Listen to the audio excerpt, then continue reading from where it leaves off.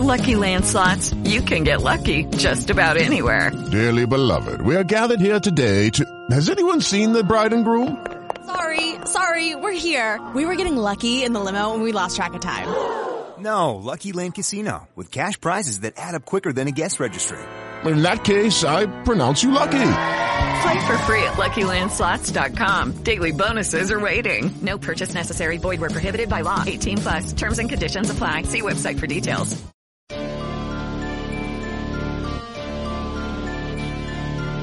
Are you searching for the best in online black radio? Then go to blacktalkradionetwork.com, helping you filter through the noise. Real talk, black talk.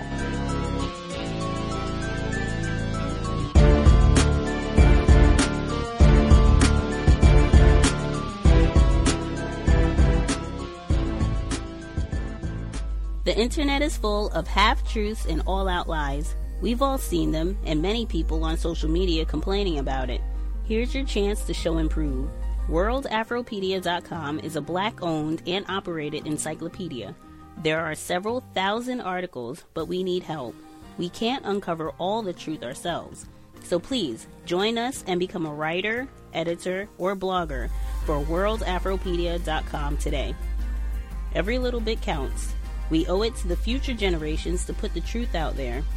Visit WorldAfropedia.com, the African-centered encyclopedia, a global database of African knowledge for the purpose of bringing about global African wisdom and understanding.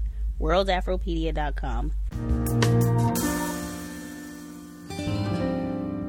World nigga know. Just a little under 2 weeks until the latest royal wedding. Prince Harry and Meghan Markle are planning to marry at Windsor Castle May 19th. And the guest list is light on world leaders and heavy, relatively speaking, with members of the public. And that's got Atish Taseer thinking about how much the royal family has and hasn't changed. He's a novelist who had a view into their world in his 20s when he dated the daughter of the Prince and Princess of Kent. Taseer writes about that in this month's Vanity Fair. His piece is called Race and the Royals, an Outsider's View Inside Kensington Palace. And he joins us now from our bureau in New York. Welcome to the program. Thank you. So you say you were one of the first, as you put it, natives of that former empire to date a member of the royal family. Just briefly tell us what that was like. You have some eyebrow-raising anecdotes in your piece.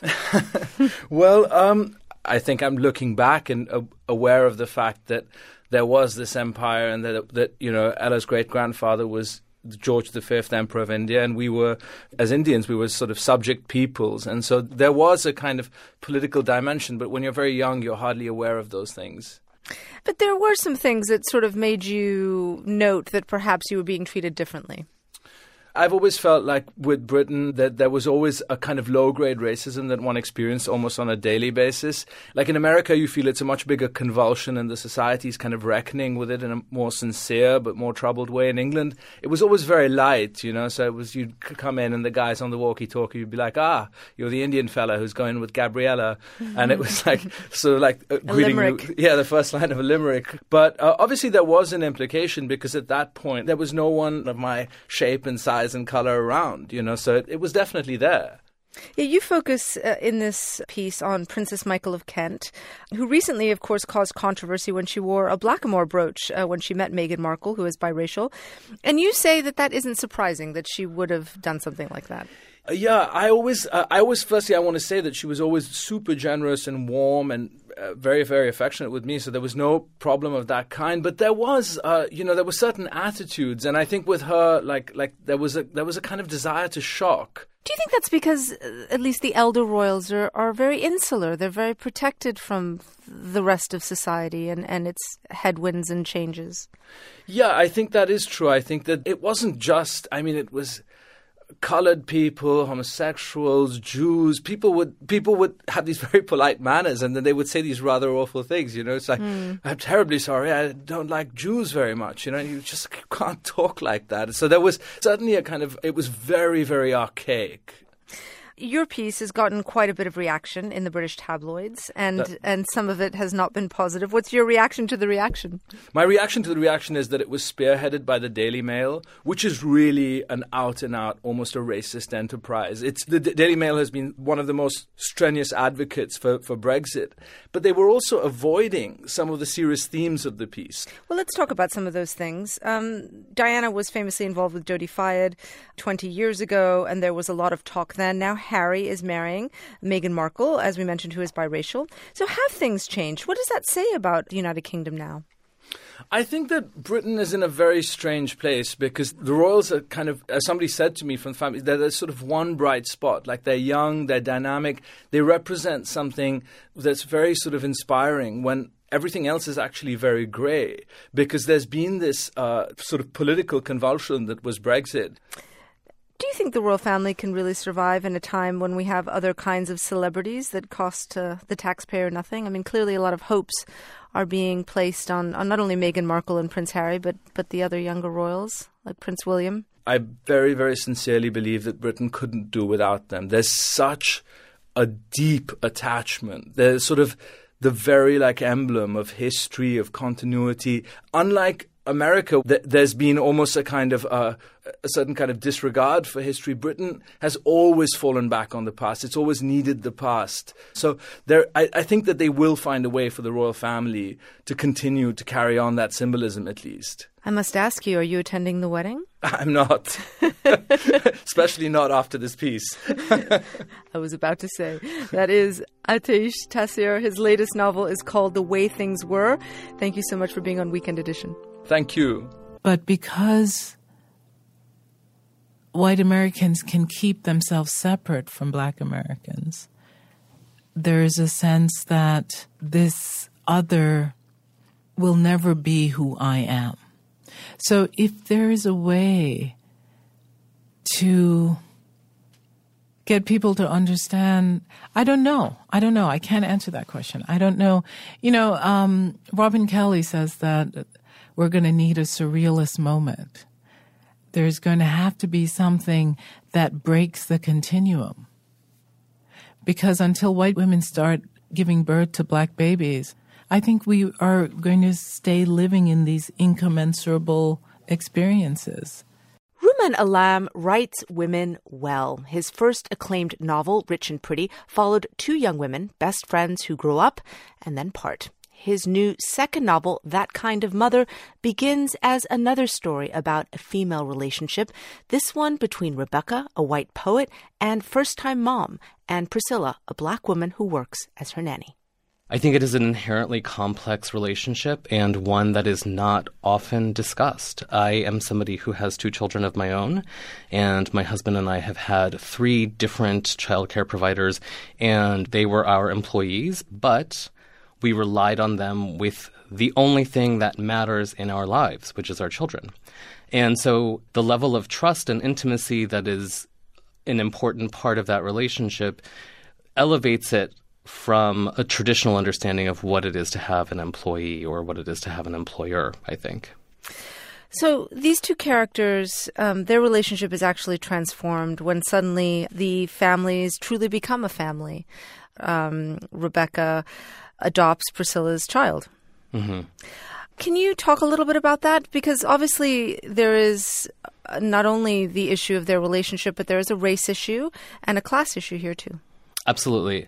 I think that the way that we talk about complicated political issues now is much more appropriate. We talk about the intersection between race and feminism, for example, or class and race. And I think that all of those concerns are really linked in the power dynamic at the center of this book. Rebecca is a white woman. Priscilla is a black woman. They come together as a family via adoption, but there is still a lot that separates them from one another. And that is what the book is trying to press on and tease out. I mean, clearly it's personal for you. You know, you've written about your sons who are adopted. They're black. Your husband is white. As you've said and described yourself, you're brown. Was this story drawn on your own experiences? Certainly not. I mean, this is, The emotional truth in the book is very much my own, but you would have to know me pretty well to understand what in the text is autobiographical. I'll tell you one thing, since we're friends now, that I do make spaghetti carbonara just like Rebecca does in the book, and I always guiltily throw a package of spinach into it. But this is a story about adoption using very dramatic and heightened circumstances, and in my own experience, adoption does not work this way. Our children were placed in open adoptions, and there's a certain amount of maternal agency in that choice. And in this book, I'm talking about the sort of sudden death of a character, the sudden erasure of someone, and the adoption almost feels like it does in myths. The child just arrives wholesale. One of the things that I found really interesting in the book is the culminating scene where there is the quote-unquote talk. And we've become so familiar now because of Black Lives Matter with that talk that African-American parents have specifically with their young black sons about the way that they deal with the police and the way that they may be treated in different spaces. But you have set this book in the last century. And of course, that idea, that knowledge had not really penetrated white American consciousness then. That's right. There's two levels to this answer. One is that it's a great advantage to write about the past because I know how the story ends, even if the characters inside the text do not. And the reader knows how the story ends, too. So in the text, when Rebecca talks about holding up Bill Cosby as a role model, the reader understands the ways in which Bill Cosby has failed to be the role model we all maybe once believed that he was. And the notion that black parents have historically provided to their sons this intelligence about what will happen to them upon becoming black men. This is a tradition that exists within the black community that I would not have known about had I not had black sons. And it felt really like an important opportunity to explore the ways in which black Americans have been having these conversations and white Americans have not. We've heard a lot about the limitations of authors writing about things that they haven't experienced. There's been a lot of controversy about this, especially when we're discussing other races and even gender. Do you think that applies? I mean, do you think that that's something that you embrace? Sure. I think a lot of what that conversation is about is a particular power dynamic. And if there is a reader who is a woman or who is a black woman who reads this book and says he's got it totally wrong and I'm offended, I have to accept that. I hope that that will not be the case. And I think so much of it is in the approach. And I hope that readers can sense that my approach to writing about difference is from a point of a genuine desire to understand and depict something that I can't know firsthand. And I think a lot of the sensitivity around inhabiting a different perspective, whether it's race or gender or ability, people should be sensitive and they should wade into this stuff carefully. And that's what I've tried to do. Rumaan Alam is the author of That Kind of Mother. Thank you very much. Thank you. Because until white women start giving birth to black babies, I think we are going to stay living in these incommensurable experiences. We have some breaking news, a disturbing find along the California coast in connection to the Hart family from Woodland, Washington. Investigators say about a mile north from where the crash happened in March, a person found a pair of girls' jeans with a shoe inside. And inside that shoe, deputies say they found skeletal remains of what appears to be a foot that they're now trying to identify. Deputies say Jennifer Hart intentionally drove the family's SUV off a cliff. The bodies of her wife, Sarah, and 3 of their 6 adopted children were found inside. The body of one of the daughters was found later, but 2 of the children are still missing.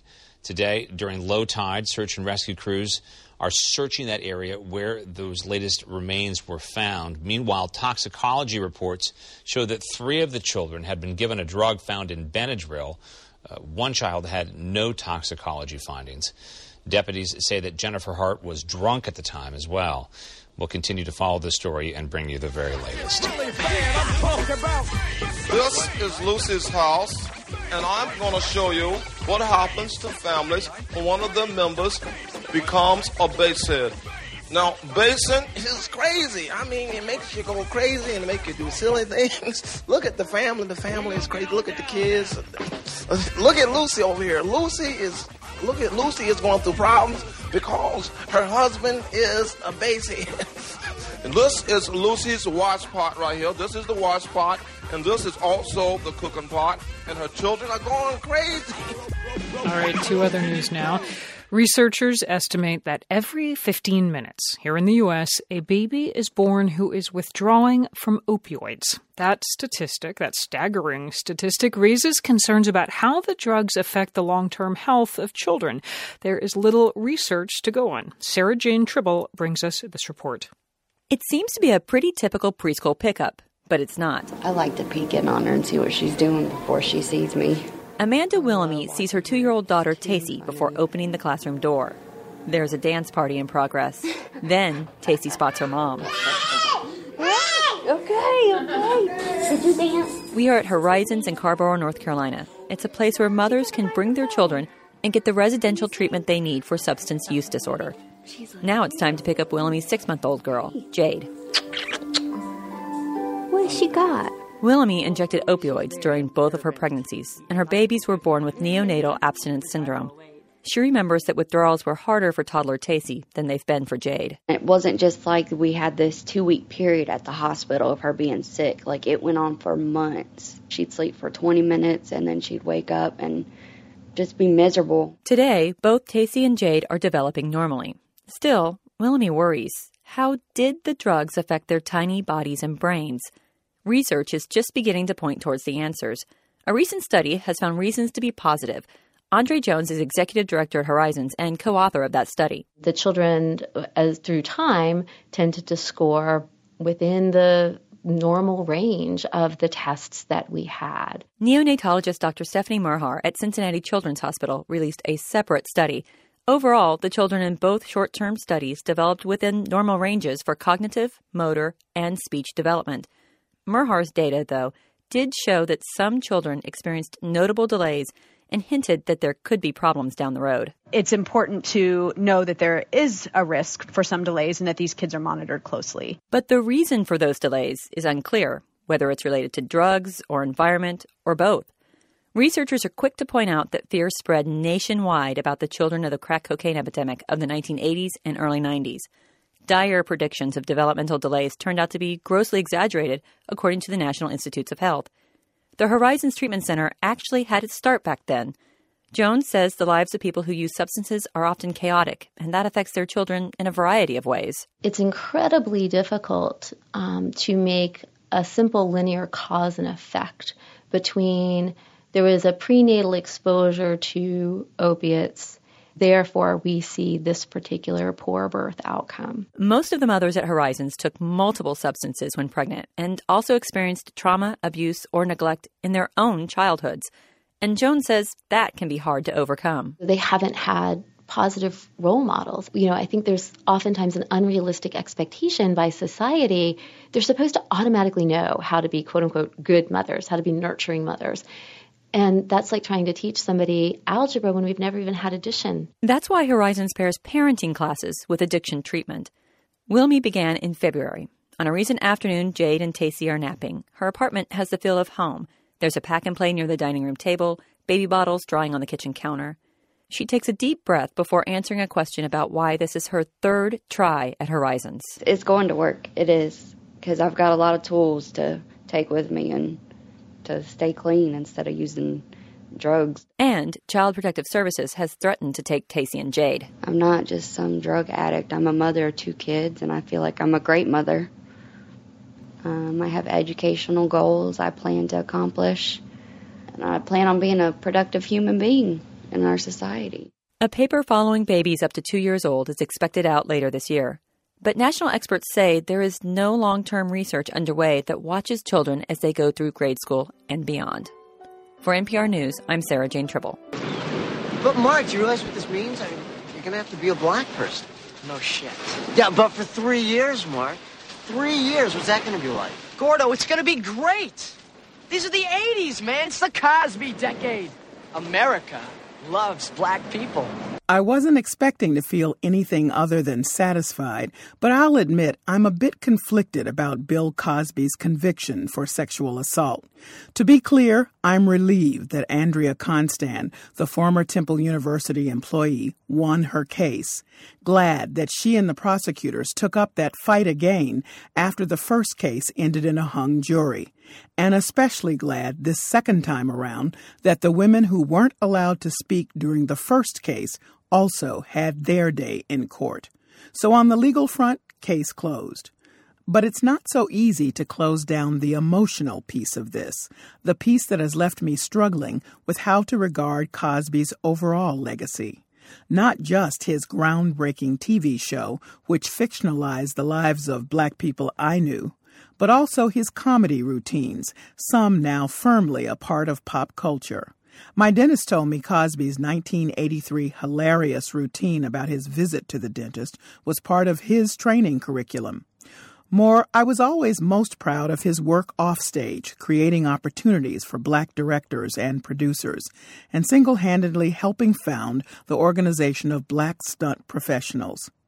Maybe I wouldn't care so much if Bill Cosby were just another guy who did wrong, but he isn't.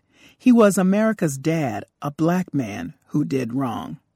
It might be 2018, but rarely are black people able to enjoy their success or suffer their crimes individually. The rest of us feel it too.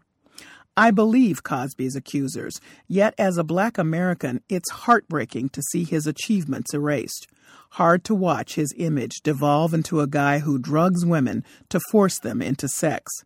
In the months leading up to the trial, a national TV correspondent gathered professional African-American women and men from Greater Boston for a group interview reflecting our reaction.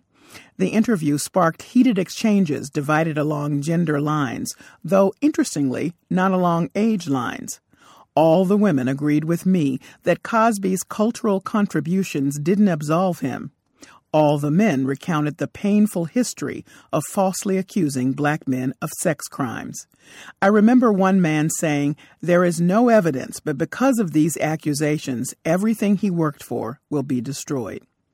The interview never aired, and I've often wondered if that guy ever changed his mind once the case went to trial. But I told the interviewer that night that I didn't think Cosby's signature work, The Cosby Show, should go off the air.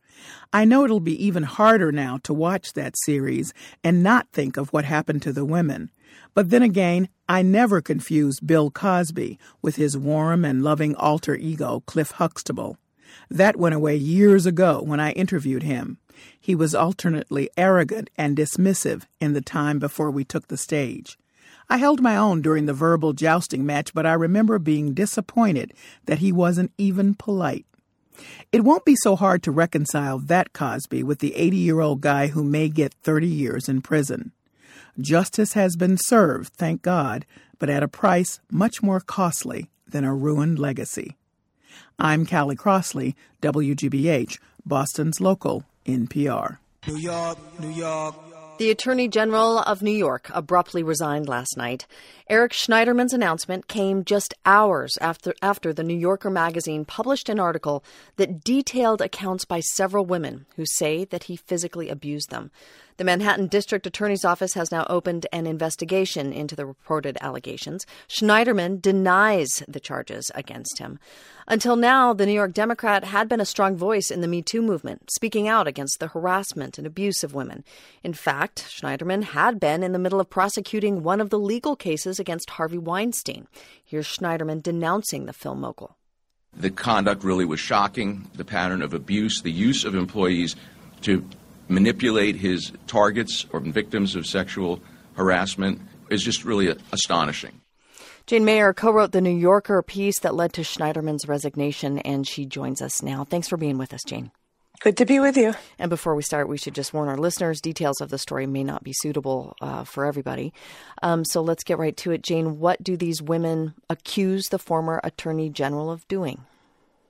They basically describe a pattern of abuse in which he subjected them to non-consensual violence of various sorts, but mostly he slapped them repeatedly across the face, very hard, very unexpectedly, and then also when he was having sex with them, and he also choked them in bed. And we should say these are women that Schneiderman was in relationships with at the time of the abuse. He was involved with them, or in most of them were former girlfriends. One of them is someone he was just making an advance on.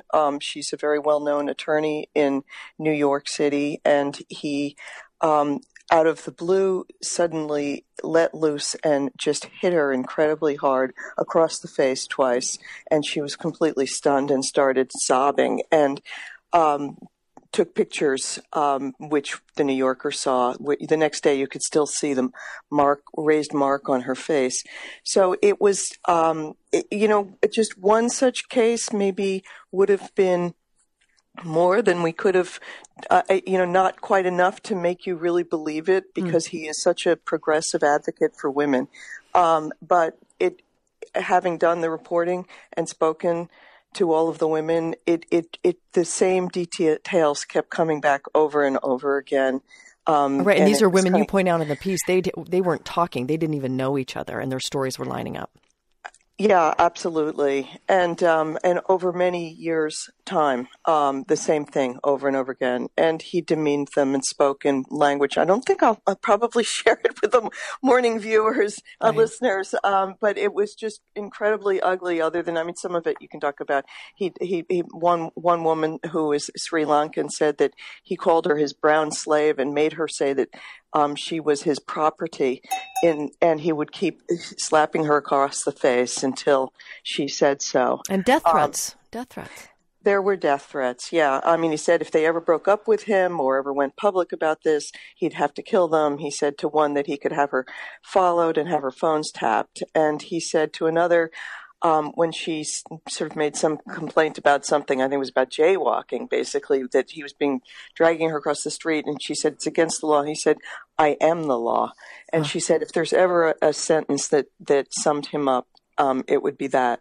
So clearly it's different when the perpetrator is someone who is in such a high position, who is the law, quote unquote. He's the highest law enforcement officer in New York State, right. and it created a lot of incredible amount of fear among these women. Some of them didn't go on the record because they really continue to be so frightened, and it's not just that he would come after them necessarily, but that it would ruin them in some way. There's still such a stigma, and that no one would believe them. And what finally compelled them to change their mind? I think it was the moment in history here, this sort of Me Too movement, and when Rob Porter was the White House aide, resigned because of allegations from his former wives that he'd abused them.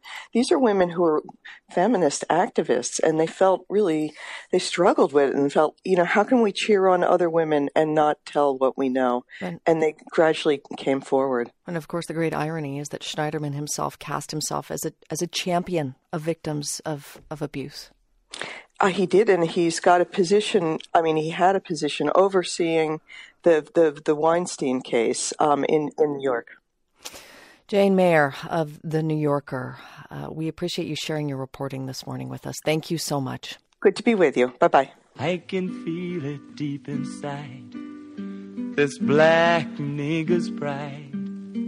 I have no fear when I say, and I say it every day, every nigger is a star. Every nigger is a star. Who will deny that you and I and every nigger is a star? A Kansas City firefighter accused of spitting on a 3-year-old boy and calling him a racial slur went on trial today. In the courtroom, the judge heard 2 very different accounts of what happened that night at the Hooters in Overland Park. KCTV5's Ashley Arnold was in the courtroom and is live now with what happened. Ashley. Well, Brad, Ellen, this is actually still going on. Within the past hour, the prosecution decided to arrest after bringing out multiple witnesses. We heard from the grandfather of the little boy that officials had said had been spit on. We heard from 2 witnesses that were there that night. And we also heard from a police officer as well as a detective. Now, as far as what was happening inside the courtroom and what was said, witnesses that were on the stand did corroborate different things. One included the spitting and use of a racial slur. Another witness said that he heard Jeremy Skeen, the firefighter in question, mentioned guns in a seemingly threatening way. Now, police did say that when they spoke to Skeen that night, he claimed that there were no slurs used, but that there was an argument and that he told Mr. Harris that he needed to pick up his child. Police did say that he smelled of alcohol and that his eyes were bloodshot when they were speaking to him. Now, one of the big things that's been going back and forth inside the courtroom from defense has been saying that the statements that were brought together by the grandfather initially did not corroborate and did not go along with the video that actually has been released. Today was our first time seeing some of that surveillance video from inside the Hooters. Now, despite the fact there is a surveillance video, there is no video of that actual altercation and that altercation between Harris and Skeen. Now, as I said, the prosecution did recently rest, and they do have the defense up there now who is bringing up witnesses. We're going to have continuing coverage tonight on KCTV5, and Rudy Harper will have those latest details tonight. Live in Overland Park, Ashley Arnold, KCTV5.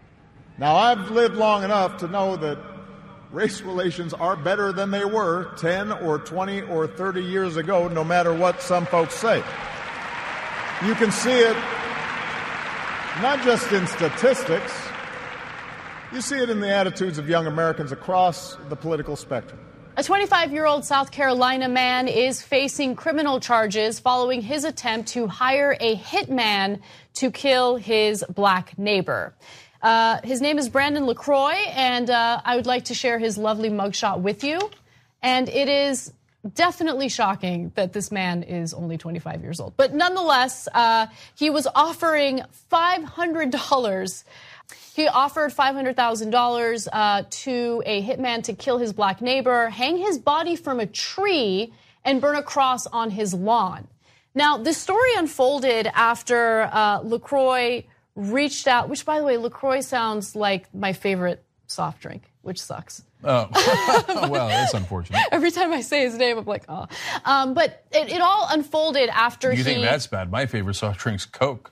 We got the Koch brothers. Yeah, it sucks. He reached out to a white supremacist group thinking that one of them would take the $500 offer to murder his neighbor. And after that happened, someone informed authorities about what was going on. We don't know who it is. It was an anonymous tip. At that point, the FBI gets involved, and they start communicating with LaCroix. LaCroix thought that the FBI agent was a white supremacist who would carry out the hit, but in fact, it was an undercover agent. And after giving that agent a $100 deposit, he was arrested. Luckily, he was arrested. Now, apparently, he also had planned on using this hitman for other people, and he talked about plans to take over his neighbor's property. That might be the reason for this conflict. I don't know. The authorities haven't really disclosed the details for his motive, but we do know that he is caught, and luckily he will not carry out any type of violence. Well, I mean, the headline in the New York Post says, white man wanted to hire hitman to kill black neighbor. And I read that and I thought, okay, I mean, but it could be a random white dude and a random black dude. But then the cross on the lawn and the hanging kind of gave it away. And reaching out to a white supremacist group to do it. Right. And so now you might think, well, maybe he just wanted to steal the guy's property and the cross on the lawn was a head fake. But then he didn't think he was going to get caught. Why did he reach out to a white supremacist? So anyway, it doesn't matter. Superior. He's superior. Though. Yeah, just remember that. And by the way, he's so superior, he thought $500 would get the job done. And somehow with his superior genius, he couldn't figure out that he was talking to an FBI agent. Also, I didn't know that that's the way you get property in the country, that you just take someone out and then you just take over their home. Yeah, how do you take the home?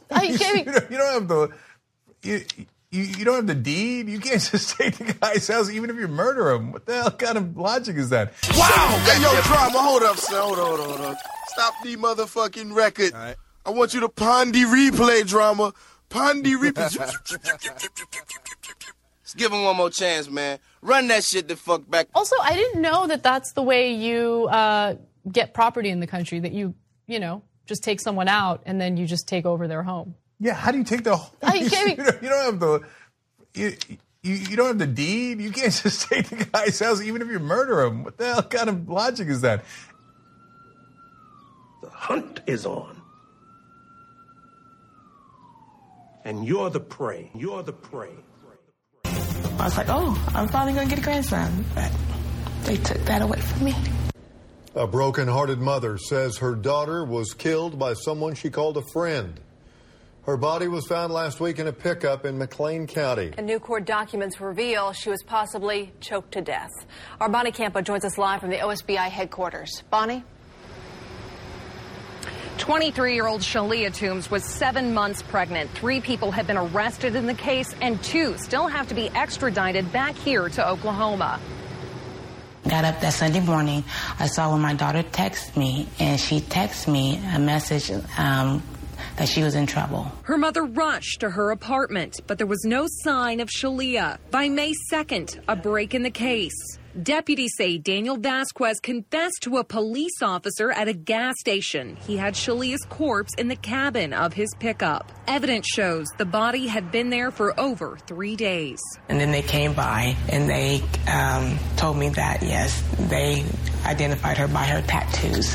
And then, of course, of her being pregnant. Vasquez is accused of accessory to murder, while the other suspects found north of Little Rock, Arkansas. 30-year-old Joshua Finkbeiner and 42-year-old Stacy Harjo both arrested for first-degree murder. Twyla Taylor says her daughter and Harjo recently became friends, and the reason she was killed? Taylor says the suspects thought Shalia stole Finkbeiner's work backpack and hard drive storing valuable oil-filled documents. We are a family of girls. My mom had 2 girls.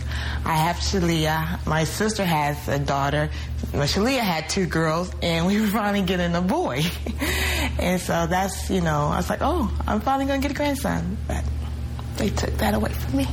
Twyla says the child's name would have been Hayden. Now she'll raise the girls Shalia was forced to leave behind. And they're all I have left of her. The funeral, as well as a balloon release, has been scheduled for Friday at 11 in El Reno. You can find those details, as well as a memorial fund to help the family, on the News 9 app. Live on the scene on the story from OSBI headquarters, Bonnie Campo. To be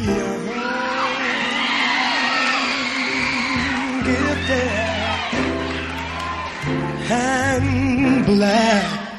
We start tonight with a story that's making national headlines. University of Florida President Kent Fox made personal calls and left voicemails for 21 graduates over the weekend. He's apologizing for the behavior of a faculty member seen pushing students across the stage. TV20's Crystal Bailey spoke to 2 of the students who received one of those voicemails. Imagine working 4 years for your degree and wanting to celebrate the moment you get that diploma on stage, but someone takes that moment away from you.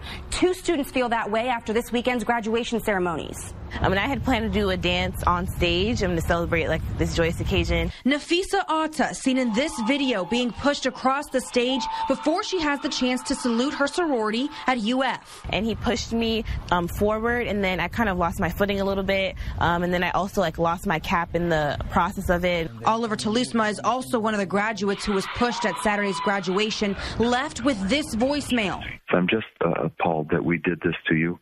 And I personally apologize that this happened at the very time that we all should be celebrating your accomplishments. I think his response is too little, too late, very reactionary. He was sitting on stage, but he didn't do anything to intervene. President Fox saying on Sunday it won't happen again. I want you all, our students, to know that we've changed that practice, and we also want each one of you to know that we celebrate you, your graduation, and your accomplishments. But I definitely feel like a lot more black students were targeted in this than our white students who did other moves and dance moves such as backflipping or taking selfies on stage but didn't receive the same aggressive treatment. There is a video of what looks like a white woman being pushed as well, but Atta says the man and was more aggressive with minority students. Looking back after the fact, it's like kind of embarrassing that like that's my memory of college commencement here at UF. University representatives aren't saying who the faculty member involved is. We have asked our human resources and also this individual's college to investigate and to take appropriate action. We have yet to hear what that action will be. Crystal Bailey, TV 20 News. So how's the college responding to this incident? We're having a race forum. And what's that? A forum on race, so we can discuss the incident and the surrounding issues of race. So the usual lip service? No comment. A graduate student at Yale University was harassed by police officials, in fact, as many as 4 cops, after a white student saw her sleeping in the common area of a dorm building and thought that this person was some sort of threat and called the cops. Now, the graduate student here is Lolade Sionbola, and she is an incredibly accomplished woman. Again, she's a graduate student at Yale, where it costs as much as $63,000 a year just to get an education there in its graduate schools. She took a nap in the common area, and then this white student comes in, tells her she's not authorized to be there, calls the cops. And unfortunately, the situation escalates from there. She had to deal with the cops for as long as 15 minutes. And we have a few examples of the video that she posted on social media. So let's take a look at the first one. I have absolute right to document what's going on. I'm not taking your picture. This is Facebook Live. Here's what we're gonna do. That's fine. I need to go back to the 12th floor to finish writing my paper. What's you got your ID on you? Yeah, I do. All right, can we see that? Why? Because we got a police call for you. And we need to make sure that you belong here. Okay, let me open my apartment for you so that you can see that I belong here. I don't think there's a need for you to be here. I think you probably need to commit her to an institution. That's the only use you have for being here. Once we verify that you're a resident here, then we'll be on our way. Okay, great. I need to get back to the 12th floor. I gotta write my paper. Can we just have your ID, ma'am? Why? I just explained to you, we have a police call for you. You just said that if you prove that I live here, Correct. you would leave. Yep. So Okay, I just opened the door to my apartment. That's fine. I can see that. Okay, thank you for watching that. Why? So we can verify who you are, and we'll get out of your hair. How's that? Man, that is frustrating. Yeah. So, the right wing says, oh, bootstraps. Okay, she is a graduate student at Yale. So she did everything she could do. She did bootstraps. She did whatever she had to do. She's at Yale. And you know why she was sleeping there? Because she was working all night on the paper she had to write as a graduate student. And it's her dorm. It's her dorm. This all occurred around 1:30 in the morning. First of all, I don't even understand what goes through the mind of someone, a student who walks into the common area of a dorm and sees someone sleeping in that common area or taking a nap in that common area. Like, why did it cross her mind that this woman posed any type of threat? And so there were other black students at Yale who spoke to the press and said that they also had similar run-ins with this student, which, by the way, you could hear Lolade mention in the video that we just showed you. And so who is Lolade? She holds a bachelor's degree in computer science with a minor in Spanish from the University of Missouri-Columbia, where she was a George Brooks Scholar. She later moved to New York, where she worked in the tech industry. She's now getting a graduate degree at Yale in African American studies. I mean, her resume is super impressive. I'm only giving you a tiny piece of it. So you're right, Cenk. She's done everything right. Everything right. She's at Yale, and it doesn't matter. She still gets harassed by a student for simply taking a nap in the common area of this dorm. Yeah, so this is a new one, sleeping while black. And this particular student and others probably will disagree with me. I don't think, once the cops are called, the cops are, I think, in that situation, in a tough spot. Now, they went on too long. They asked her to open the door. She opened the door. They asked for the ID. I think asking for the ID is okay. And she gets them the ID. There's a slight misspelling in her name and the records. That's when you got to let it go, okay? It's obviously her, and she has a unique name. No, the fact that it's slightly misspelled, what do you think? Get this. Someone else broke into the dorm room, somehow got her key and her ID, but maliciously misspelled her name. No, this is Come crazy. On, guys. This is crazy. First of all, student IDs have photos on it. So if there was a misspelling in the name, you're right, Cenk, let it go. But it shouldn't even get to that point. They checked her ID up against the university's record. Like, think about the investigative work that went into that. Really, is that really a good use of a police officer's time? But mainly, I get that in the beginning, the cops are in a little bit of a tough spot because somebody called them and they got to respond, right? But that person who called the cops, and then she has the audacity to say, don't you dare take a picture of me. You called the cops on me. I'm a fellow student, and I'm the one who's wrong for videotaping it? And like, you're the victim now? Yeah, you're in a public place, by the way. So she could have easily taken her picture or put her in the video, but she didn't. I mean, that shows some significant restraint. By the way, we have a second portion of the video that I want to share with you all. So let's take a look at that. I was sleeping in the common room and she comes in and turns the lights on. And she's like, why are you sleeping here? You're not supposed to be sleeping here. I'm going to call the police on you. But she called the police on my friend about 3 months ago. The university knows that she's unstable and she's still here. So you've dealt with her before? Well, this is my first time actually meeting her in person, but I know that she's the one who called the police on my friend. Would she call the police on your friend? Because he was in a stairwell and he was black. What happened last time? She did the same thing because my friend was in the stairwell and he was black. That doesn't sound right. Well, it doesn't sound right that I'm sitting here with you and I should be writing my paper either. So I don't understand why I'm still here. So her friend did speak to the press, and he said that he had asked that woman for directions somewhere in the university, and that because that's what robbers do. They come in and ask for directions. I can't anymore. So, look, I'm sure that if you ask that woman if she's racist, she'd be like, no. Of course not. I don't actively think that all black people are criminals. I just happen to think that most of the people I run into at Yale who are black are criminals, right? I mean, why else would they be doing a paper at Yale in the middle of the night? Why else would they be asking for directions for how to go to wherever they were going to go, a dorm, maybe a class at Yale? It never occurred to you that maybe they were asking for directions because they're a student there? And so I think that the person who called the cops is way worse than the cops. See, it used to be we could beat up minorities and nobody cared. It's the reason a lot of us joined the force. Hey, Mitch, you want to go down and arrest some homeless people but not be able to beat up any minorities? No, thank you. Yeah, no, I think we're good. This is video of the arrest. You can hear the woman just screaming for help. Channel 2's Michael Chinnick broke news of this incident. Mike with us live at the Alpharetta Police Department. The woman says, to say the least, she was scared. Absolutely terrified, Justin. She's a 65-year-old grandmother with diabetes and other health issues who found herself in the back of a squad car heading to jail. Now, the chief here in Alpharetta says some of what he saw in that video, he simply will not tolerate. Hey, man, you're not in charge. Shut the up and get out of the car. Who are you talking to?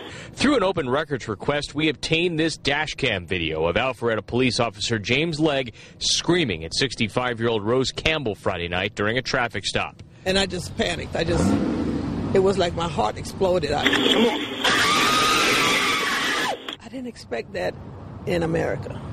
I didn't expect that in Atlanta. I didn't expect that, especially in Alpharetta.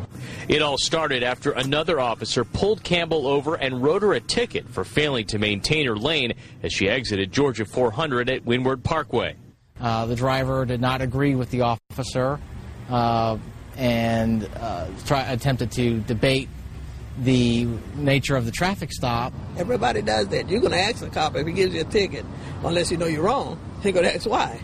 The driver ultimately refused to sign her citation. Campbell says she believes signing the ticket admitted guilt, so she marked it with an X and asked to see a supervisor. And she refused to open her door. You're under arrest for disorderly conduct. No, sir. Step out of the car. No, sir. After Officer Michael Swerdlove called for backup, Campbell finally agreed to get out. I'll come out for you. Okay, I won't come out for him. But as she did, the video shows Legg get very aggressive. We showed that video to Campbell. No wonder my blood pressure went sky high. As I was watching the video, I had some major concerns about what I was seeing. Alpharetta's police chief addressed the incident in a taped statement. John Robinson immediately suspended Legg, and he says he's ordered an internal investigation. There are aspects of this video that you're likely about to watch that simply do not represent who we are as an organization. Well, I think they should have disciplinary action should be taken with that gentleman. But Campbell told me she doesn't believe Legg ought to be fired. She thinks that he needs that disciplinary action and should be retrained. She also wants an apology from Alpharetta Police and the city. They say they intend to reach out to her. She's also retained a civil rights attorney, but at this point has not decided whether she will take legal action. Live in Alpharetta, North Fulton County, I'm Mike Pachenik, Channel 2 Action News. I want to be a cop.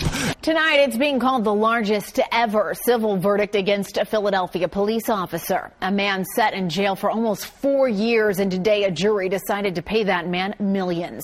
David Spunt sat down with him for an exclusive interview, and David's live now at the Criminal Justice Center with more. David?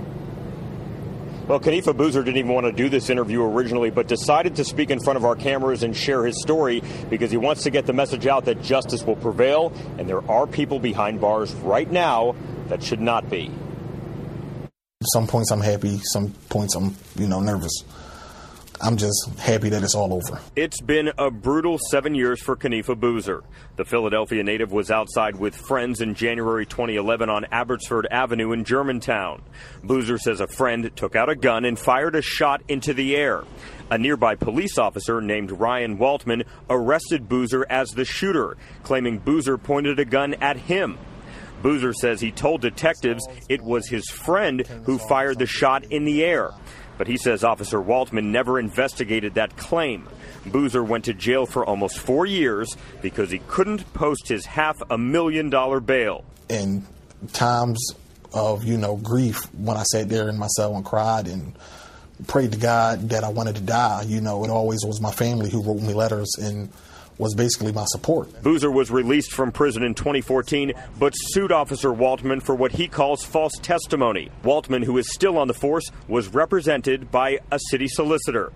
Ultimately, a jury decided to pay Boozer $10 million for being wrongfully accused and imprisoned. I believe, without speaking for the jurors, that they want the city to stop and look and figure out what happened to Mr. Boozer, and let's try to not have it happen again. Boozer lost his mother and sister while sitting behind bars. He wants people not to focus on his jury award, but these words he has for those who are behind bars and shouldn't be. If you're innocent and the police wrongfully arrested you, keep fighting. Keep fighting and don't never give up. No comment from the Philadelphia Police Department on this case. A spokesman for Mayor Jim Kenney says city officials are reviewing all options and may file an appeal. If they file an appeal, the money would come from the city, but that could be held up if that appeal is indeed filed from the city. Reporting live tonight, David Spunt, CBS 3 Eyewitness News.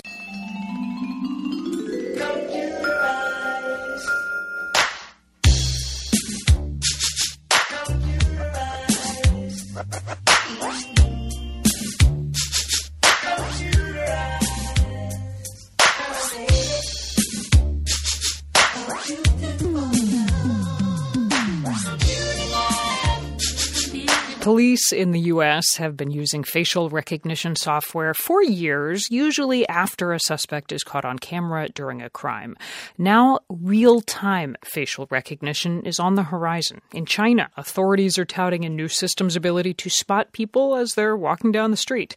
Similar software is being tried by police in Russia, in India, even the United Kingdom. So when might it reach American streets? NPR's law enforcement correspondent Martin Costi went to find out. This is Connect ID. It's a convention for the biometrics industry that's held in Washington. And the vendors' exhibit hall is just what you'd expect. Everywhere you look, there are big screens with live views of your face as you go by, as computers track you and categorize you by age and sex. If they're connected to the right database, they could also guess your name. Terry Hartman is at the booth for a German company called Cognitech. And what's new, he says, is how good these systems are getting at recognizing faces in real-world conditions. You can see all of these matches are at different poses. The people aren't facing the camera straight on. You've got people with glasses. You've got the lady looking down. She's matched looking in a different direction. Link that to a national photo database, and it's pretty much the end of anonymity in public places. That's clearly the appeal in autocratic societies like China. But these systems are also being pitched to Western governments. Police in the United Kingdom are now scanning crowds for known troublemakers or wanted criminals.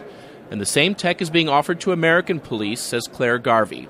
She tracks this issue for the Center on Privacy and Technology at Georgetown Law. Every major company that sells to law enforcement in the U.S. advertises the ability to do real time. And we've seen a fair amount of interest on the part of law enforcement in purchasing these systems. American police aren't buying the real-time systems yet, but Garvey says a few departments have requested funding to try them out. If police are hesitant, it's because these systems are pricey, and there's also the risk of a public backlash. But when it comes to legal barriers, that's less of a concern. There's not a lot standing between instantaneous facial recognition technology and its ubiquitous use by police departments or cities. Jonathan Turley is a civil libertarian and law professor at George Washington University. He just gave a speech here at this convention appealing to the industry to set up better privacy protections.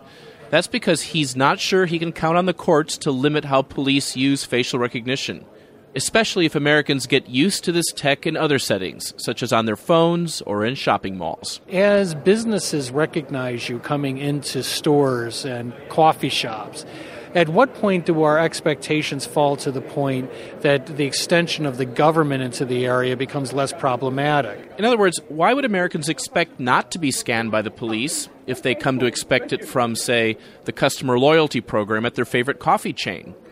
This prediction about the gradual normalization of facial recognition is something you hear from the industry, too. Here again is Terry Hartman from Cognitech. If organisations like casinos, security at stadiums are putting in this technology at a level that embarrasses the police where they don't have it themselves, that puts pressure on them. The flashiest booth at this convention belongs to NEC Corporation of America. It's a major supplier of still photo facial recognition. They say they have not yet sold any real-time systems to American police, but executive Benji Hutchinson says a few departments are starting to window shop. I can't say which ones, but it's been the large cities that you might imagine, some of the large coastal areas. One sticking point, Hutchinson says, is that American cities often don't have enough of the kind of high-def digital security cameras that you need for facial recognition, though he says that may not matter in the long term. As if to illustrate his point, a body camera clipped to a nearby mannequin starts beeping. Is that me or is that... No, that's this thing, yeah. Go ahead. I never know what's beeping. Oh, it's matching someone, okay. A body camera that NEC has on display has recognized a passing face. Hutchinson predicts this is how the technology will come to American streets, by piggybacking on the thousands of new body cameras that departments are buying for their officers. At first, he says it'll just be used as a way to recognize the faces of innocent people and blur them out. But it won't stop there. I think the second step is obviously they're going to look at ways to implement facial recognition against known or suspected terrorists or people who are wanted. That'll be the obvious next step. And it is a pretty simple leap. The question is, which law enforcement agency will be the first to take that leap?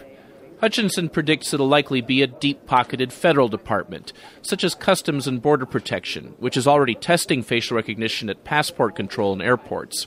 And as he mentions this, 2 CBP officials stop by the NEC booth, and the company's sales team scrambles to show them what the body cameras can do. Martin Costi, NPR News, Washington. We're not scientific at all. Pass by trees, flowers, fields of corn, we don't even see it.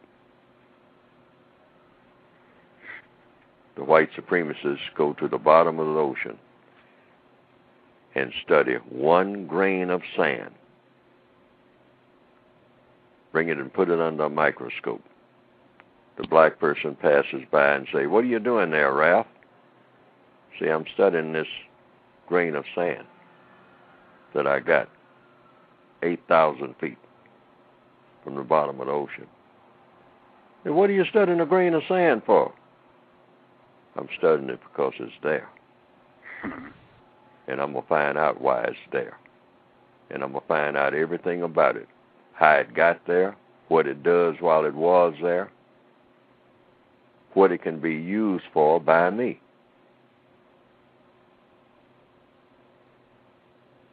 To dominate you. The threat of climate change can leave you feeling powerless, but what if you could fight climate change with a climate hack? Climate hackers, as they are called, argue that efforts underway today to curb emissions will still leave us well short of goals that have been outlined with the Paris Climate Agreement. They argue we need to be more proactive in our approach to the problem. Take, for example, solar geoengineering. It seeks to actually reduce temperatures on Earth by deflecting some of the sun's rays away from our planet. It is a controversial approach to some who fear its unintended consequences.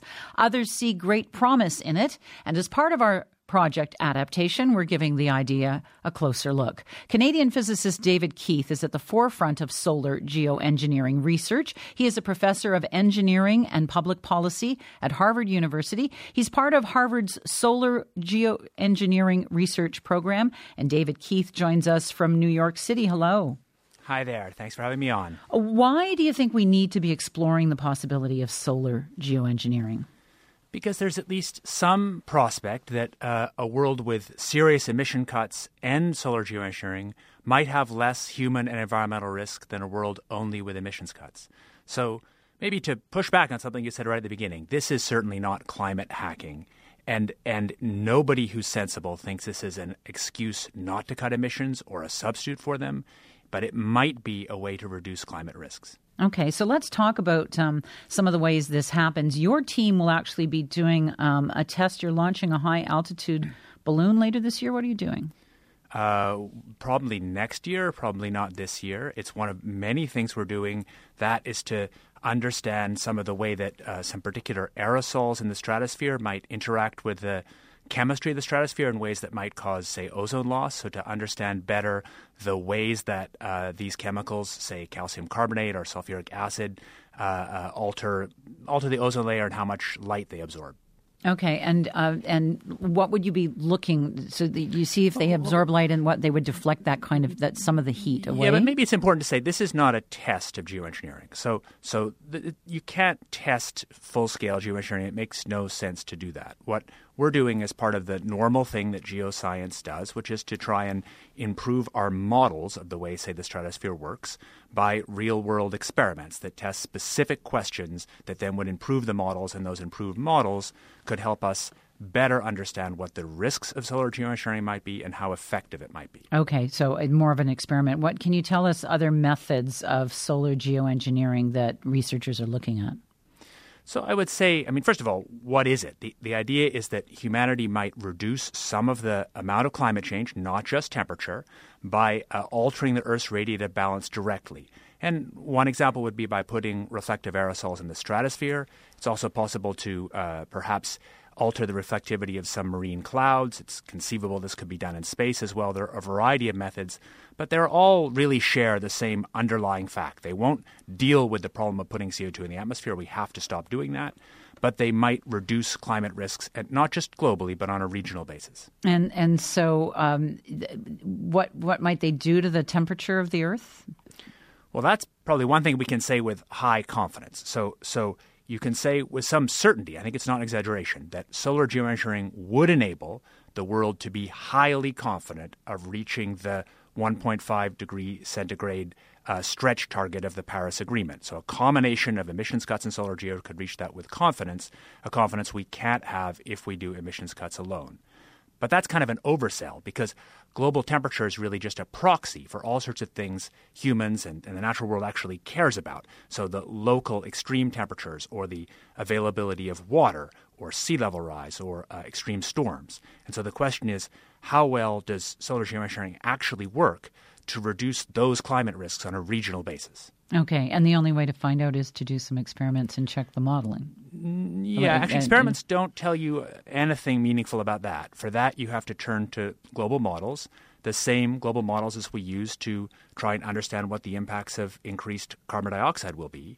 And so we've been doing that. For example, there's a suite of 12 models that have all been tested, sort of basically all the world's climate models for solar geoengineering experiments. And when you try using solar geo to cut the total rise in temperature in half, what we find is that in essentially every region of the world, in every region, extreme temperatures and temperatures are reduced.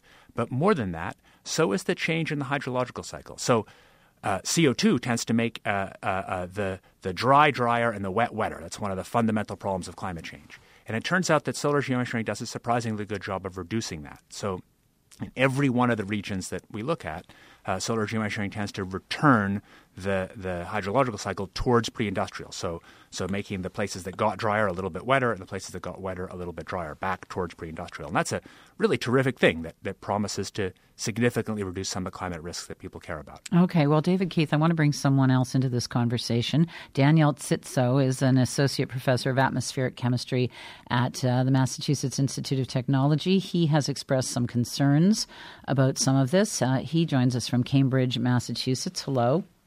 Good morning, Anna Maria. Thank you for having me on this morning. So what are your concerns? So I think that much of what David says is correct, but it doesn't tell the full story. And so one of the things that your listeners, I'm sure, are familiar with is that greenhouse gases are leading to global warming, but that at the same time, we have been putting particles into our atmosphere, and those have been influencing our climate as well as creating clouds, which also in turn influence our climate. And right now we acknowledge the addition of particles and the formation of clouds because of our activities is one of the largest uncertainties, if not the largest uncertainty in climate change. And so my major concern is that by changing particles yet further, that we are going to be having unintended consequences. And so David's statement about that we'll have a high confidence of a known temperature change, I think is a bit premature. It's much more likely that there's going to be unintended side effects, that we don't know all of the dynamics of this problem, all of the chemistry of this problem, the transformation that these particles will undergo in the atmosphere. And so all of those things lead me to believe that this is highly uncertain. And beyond that, there's also some side effects that I think we'll be also talking about. Such as? Well, David mentioned one of them, which is that, when we've seen additions of particles to the stratosphere before, the upper level of the atmosphere, that we've also seen ozone loss at the same time. As I just mentioned, particles often spawn the droplets and the ice crystals that clouds form on. And so one thing that will go hand in hand with any addition of material to the atmosphere is a change in precipitation. Possibilities of higher precipitation in regions and lower precipitation or droughts in regions. Another thing that can I just interject? You say particles. Are there specific particles that are of concern to you? Or are you talking about any particles? Are there specific chemicals, chemical compounds? Are there specific? Yeah, is absolutely. it sulfates? What is it? Yeah, I think a lot of the proposals for so-called geoengineering have been addition of sulfates to the atmosphere, and more recently, groups like David's have proposed using different materials. He mentioned calcium carbonate to the atmosphere. But there's a lot that are known about these materials already, just from simple laboratory studies on the ground that show that these materials, especially sulfates, can deplete ozone. And there are great unknowns about how some of the other particles will affect ozone and what they might do to things like cloud formation and precipitation. I'm going to throw in another little wrinkle here because there have been concerns that this could all be co-opted by people with other agendas, among them the so-called chemtrail conspiracy theorists, people who believe plumes we see in the sky, trails from airplane exhaust, are actually toxic chemicals that have been sprayed there. Here's a clip of a YouTuber named Mark Dice. Chuck Norris is now taking on chemtrails. He just published an article for WorldNet Daily about sky criminals and addressing the dangers of geoengineering. So let's take a close look at his article and at the actual admitted geoengineering experiments and disasters. David Keith, I'm asking about this because people who talk about this have lumped your work in with the conspiracy. How does that affect the debate? It's hard to know, but there's no question it affects it. So my colleagues Dustin Tingley and Gernot Wagner have done some really high-quality polling, and about 30% of Americans believe this, and of all the tweets in history that have dealt with geoengineering, the majority have dealt with chemtrails. So, I mean, the number one thing is just it's hard to know how we have a functional democracy when really significant fractions of the population, 20 or 30%, believe things that are just nonsense. I mean, that 9/11 was an inside job or chemtrails, and often actually those are the same people. It's a really disturbing thing. And the level of anger and hatred that I think comes probably from disempowerment is profound. I get really ugly death threats, anti-Semitic hatred. It's pretty disturbing, and I think it will affect the debate because it's many more people talking about this non-existent thing, chemtrails, than about solar geoengineering. And Daniel Sitso, how much of the debate is about fears as opposed to real scientific concern on risks? Boy, this is a difficult question to answer because, we work as scientists and engineers on these problems. And so, I leave a lot of this to the social scientists. I guess I would have to sort of take off my scientist hat for a moment to answer the question. And I could say that, I completely agree with David when we look at folks that are dealing with things like chemtrails or concerned about chemtrails, which, sort of dates its history back to the Vietnam War and Agent Orange, but it's become perverted now and misunderstood. It is not a real phenomenon, as David pointed out. You have to sort of fight against that when you look at the scientific goals. I would say that one of the fears and one that I think has some basis is actually, taking some of this, understanding this very inexpensive possible solution to increasing temperatures and using that as an excuse to continue to emit CO2 into the atmosphere. And I think that, as scientists and engineers, that's the one that's maybe more concerning to us, here in the U.S., seeing folks that are in our government that deny that climate change is due to human activities, but are now supporting geoengineering. I think those are the bigger fears that we have. Context of white supremacy.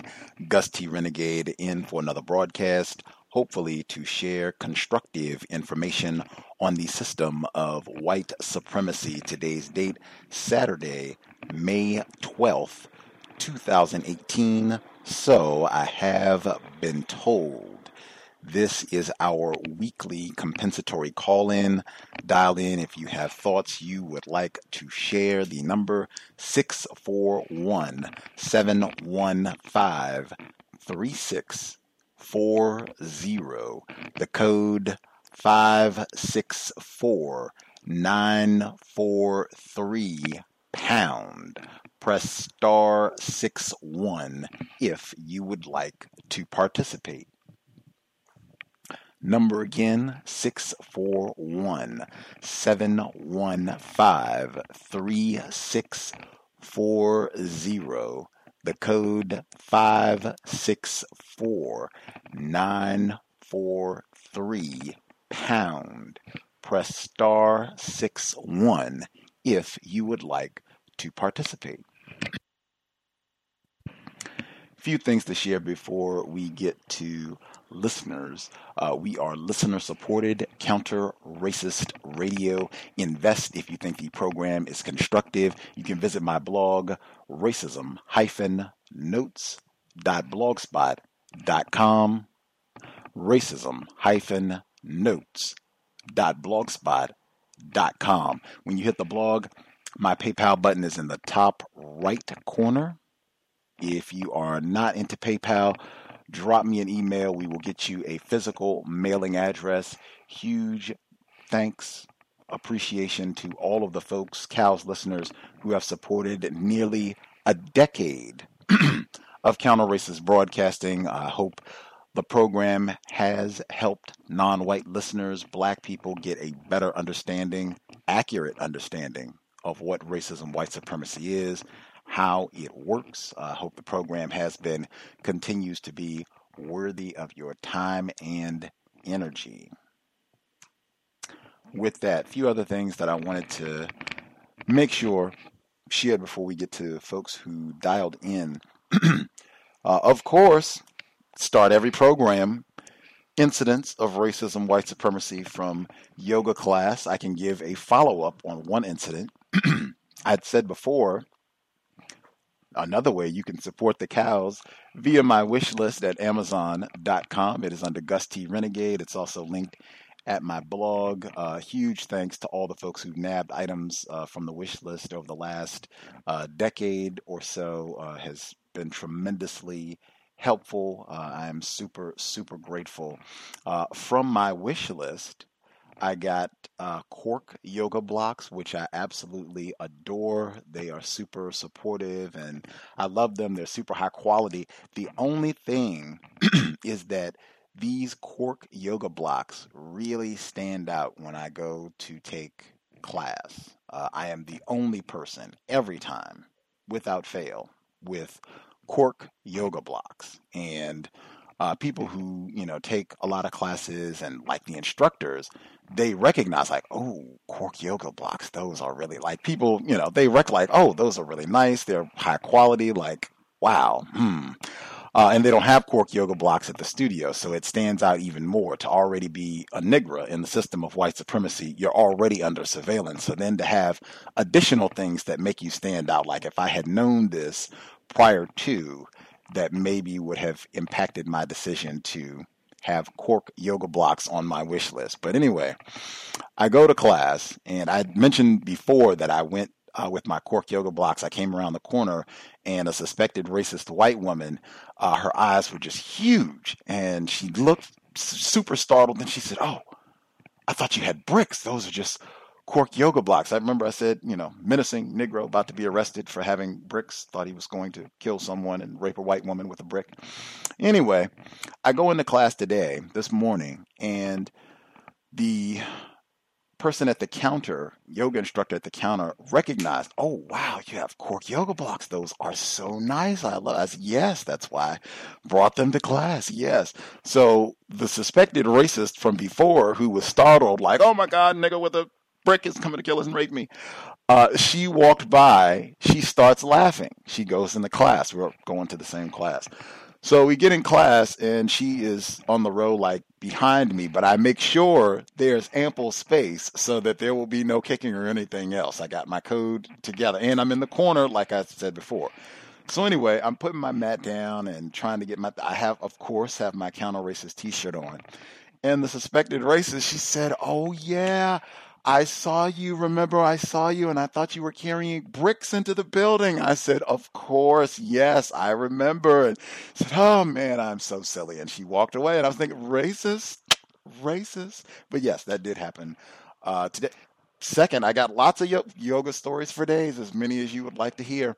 So on, what day was that? Wednesday, we had admitted racist Anna Brown Griswold on the program. I made a compensatory investment request that she fund my yoga training. I have decided that I want to take the yoga teacher training so that I can be a yoga instructor, although I am not going to teach here because that would require me to I think help would be understating, because you would be required to touch and massage and do a lot to people that I would regard as racist. So I would not want to teach here, but that would mean, from the information that I got, that I would be able to go anywhere in this part of the world and teach yoga. I would definitely be down to teach black people, even non-white people, but I would really, really, really want to teach black people. So I made a compensatory investment request to get Anna Brown Griswold. She agreed to pay for my yoga teacher training. The day after she agreed to do so, Gus T won a yoga scholarship for, I think it's $500. I think they might have been even practicing racism there, because I think it might have been listed at $1,000, but whatever it is, $500 to apply. At this point, I guess it's not that, in my mind, it's not that big a deal, because the suspect or admitted racist is footing the bill anyway. So whatever scholarship that I get is basically helping this white woman by reducing her bill. So anyway, in the letter from the white woman who says, congratulations, she got, the scholarship for teacher training. That's great, blah, blah, blah.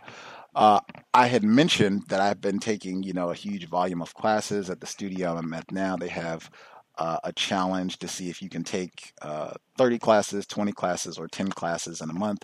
I did the 30-day challenge, and May 12th, I've already taken 25 classes. So I mentioned this in my scholarship application, that, I've been taking a huge volume of classes because I've enjoyed my practice so much. And she said the word I've told you about before. She said, "You have inspired me to do more yoga."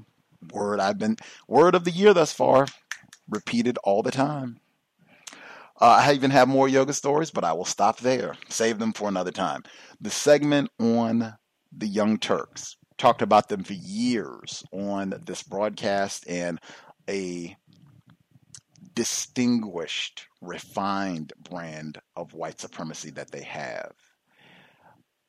The segment where they were talking about the race soldier who went to pay these white supremacists to kill the neighbor and all of that, in that segment, the reason why I did the rewind, sometimes I'll do the rewind, it'll be really obvious. The reason why I did the rewind there, and I was so offended, not offended, incorrect word, my apologies. I thought that was such an appalling, such a glaring, or should be, glaring example of their white supremacy racism and the way that they broadcast. They said, what kind of logic is that? I'm paraphrasing. What kind of logic is that, Sink and Anna Kasparian? That you're just going to kill this guy and take his property without a deed? What kind of logic is that? Who does that? And I'm thinking, that is about the history of real estate in this area of the world as it relates to Negro property. That is about the whole history, about the last good 170 years of Negro real estate in this area of the world. Now, they don't always kill the Negroes, but man, Wilmington on Fire, Chris Everett, one of the best documentaries I've ever seen. I think that is exactly what he talked about. Killing a whole bunch of Negroes and running them off, and swoop, we come in and take their property. No deed required. Elliot Jaspin, one of the best books that I've read, guest on the program 2010. That's what his book is all about. And white man, suspected racist, he said that this sort of thing, Rosewood, as many as you need, Black Wall Street, as many as you need, these sort of things, these purges, white terrorism happened more than 250 times. Minimum 250 times. So it's not surprising. That's white supremacy logic. That is the whole history in this part of the world of white acquisition of black property. Andrew Carl, we can just keep listing these. I got a bunch of these too. Yoga Stories and White Theft of Black Property. Andrew Carl, When the Land Was Ours. That's what his whole book is about. White theft of black property, and a whole lot of it is, yep, we go in, we kill the Negroes, and we take the property, no deed required. Yep, doing the exact same thing that he reported. That's why I replayed it, and I never take the position that whites like Anna Kasparian and Sink, or Sink, perhaps he is not classified, accepted as white, but the way that that show functions, in my view, it strongly supports refined white supremacy racism. But I take the position that I think these folks know that. If I am an ignorant victim of racism, white supremacy, they have better education resources than I do. They for sure know that history. That's why we did the rewind there. Continuing. Early in the clips, there was a segment about a non-white, non-black author who has a new book about a white woman adopting a black child after the black mother dies or is killed or something gruesome has happened. Negro trauma drama sounds like. That's entertainment. I was thinking of The Hate U Give. That is new level of entertainment, 21st century, right? Okay. In between, so I played that, and I played the segment on Devontae Hart, the young black child who got a lot of attention during the uprising in Ferguson. He was photographed hugging an enforcement officer, and now his white lesbian abducting race soldier parents, put that in quotes, they killed the entire family, allegedly. It looks, that's what basically they have concluded. That's what it seems to be. That seems like the most probable conclusion. It's in that segment where they said that they found a shoe with skeletal remains in it. In between those two, I deliberately put those two clips together. In between those two, there was a segment where a female was speaking, and she had been asked, you know, what's going to solve the problem of racism? And she said, I don't know, but until white women start having black babies, That was Claudia Rankin. Now, I had played that entire interview on this program before 2015. I'm sure if we have people who were listening to the cows in 2015 and you're listening right now, you might remember when I played that segment because it generated quite a bit of discussion, especially when people were like, oh my gosh, a black female said that? And Claudia Rankin gets a lot of attention. She is also someone that a lot of whites, race soldiers, will point to and say, oh yeah, that's a black leader. She is an expert on racism. She has a book of poetry on racism, white supremacy. It got a lot of attention. I think there was a black person who was reading her book of poetry behind President Donald Trump when he was on the campaign trail. But anyway, that was her. And I played that clip. I thought about her in that moment. The system of white, if you don't understand racism, white supremacy, everything else that you understand will only confuse you. Next. The segment where they were talking about the facial recognition, and they said that this software could be used in crowds to find known troublemakers.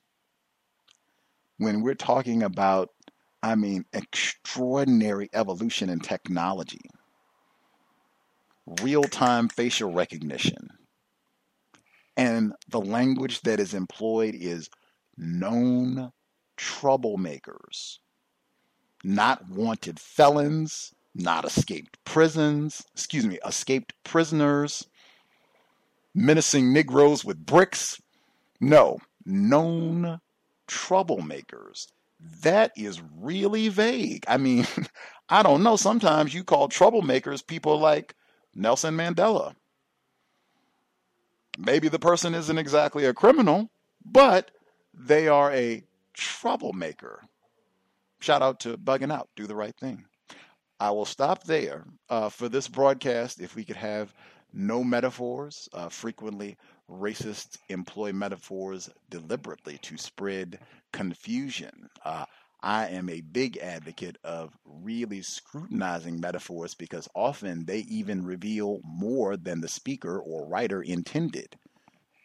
That said, on this broadcast, if we could not use them, as I said, racists frequently spread confusion with the use of metaphors and insisting that two different concepts are identical, equivalent, and often they are not. That is a major form of white supremacy, racism, and deception. Victims of white supremacy, including myself, we are still learning, and we've been exposed to this conduct for centuries.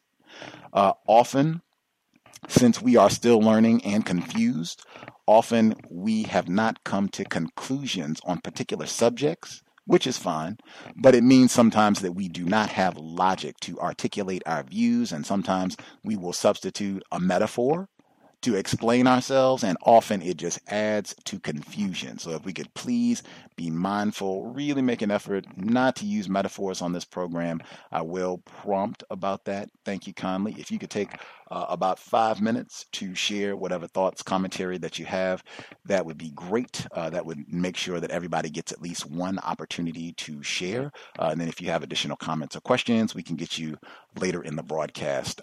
Also, if you could please use your mute button, that would be super appreciated.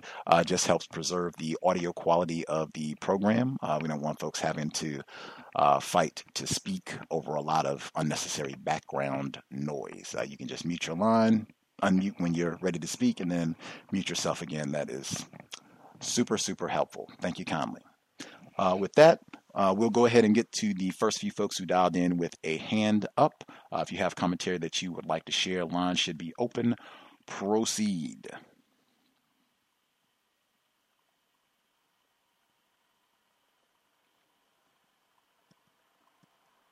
A little bit slow getting my switchboard to move. There we go. Sorry about that. All righty. If you dialed in with a hand up, line should be open. Yes, sir. Thomas in New York. How you doing this evening? Right poorly, I know. Absolutely. And don't be throwing no bricks at white women. Gus, you know better than that. You already done laid on the crowd floor and started crying, man. Now you walk in with bricks, disguising them as yoga blocks. You know, you're going to be put on a list. You know, white women have been having black babies for thousands of years. I mean, I I heard that, and I said, what is she talking about? And white people cannot adopt black children. I believe that on this show we call it abduction. They abduct black children. Your rewind with the Young Turks.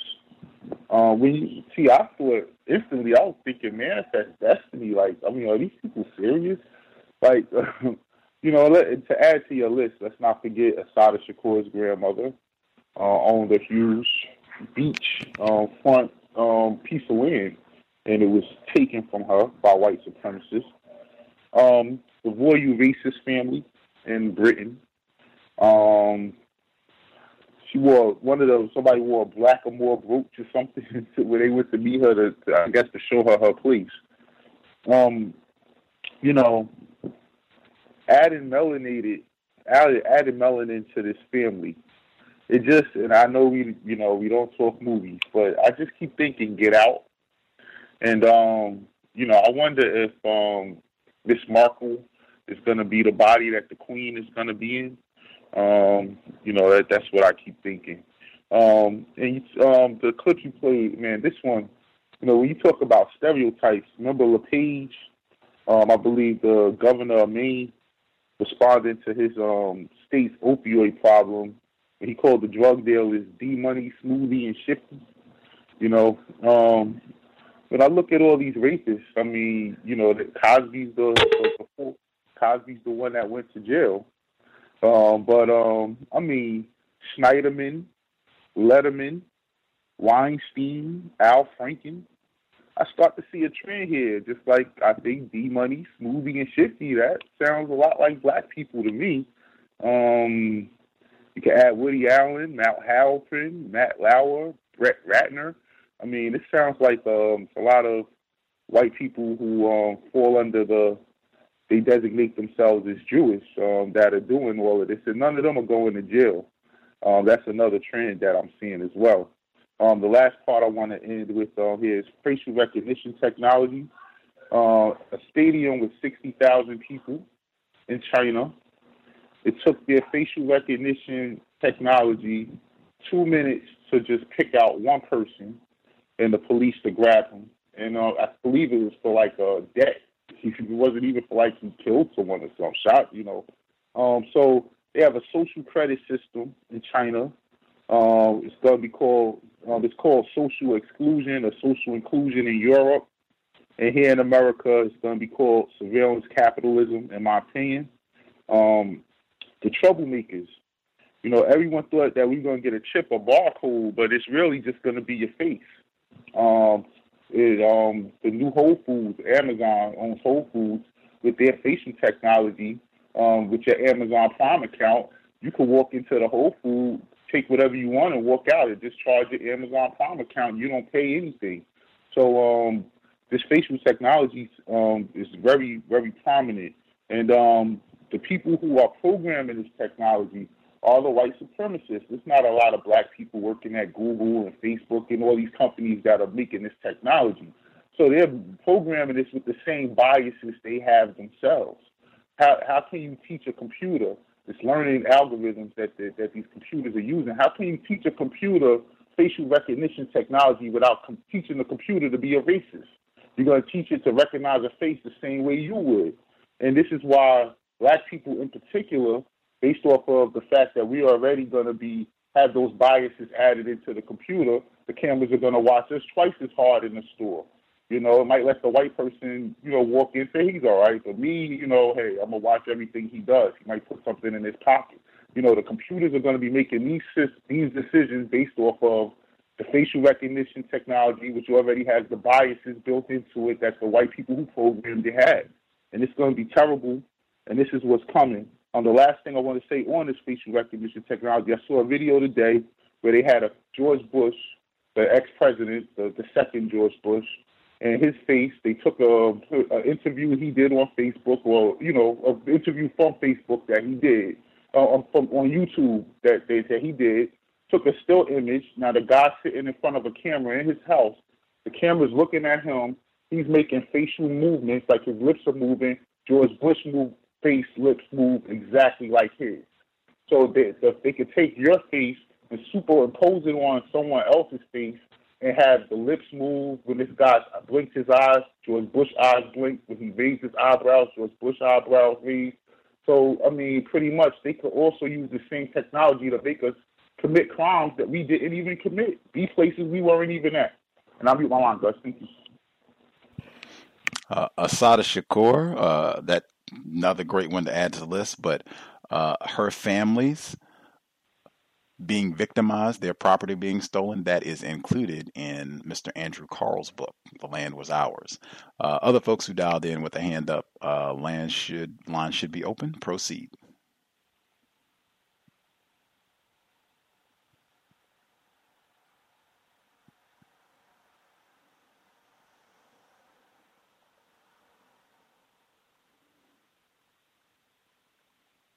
I'm reloading my switchboard just because it seems like it's taking an unusual time for the lines and what have you to open. So give me 1 second if it's if you had a hand up and have not been able to speak yet.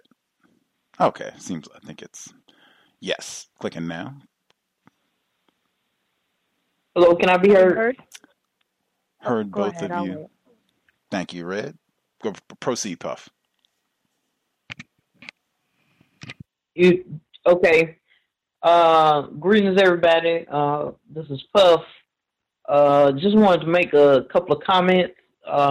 First comment is about the opioid crisis that has been named on TV and everything. I think it's way worse than what people are putting across on the media. In rural towns, funeral processions are so, the medical examiners are so overwhelmed in the rural counties that, I mean, the white people are just, they are overwhelmed by this crisis.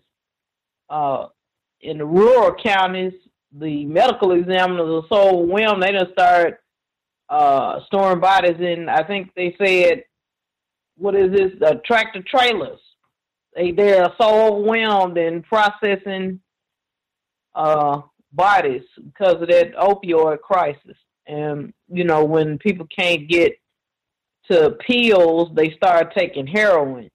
And so that's why they are overwhelmed with that process. I saw and you know, this is something that doesn't affect our community of blacks, but with the I saw on TV that I think HBO had a special where people were just passing out just in cars and in Walmart and in places.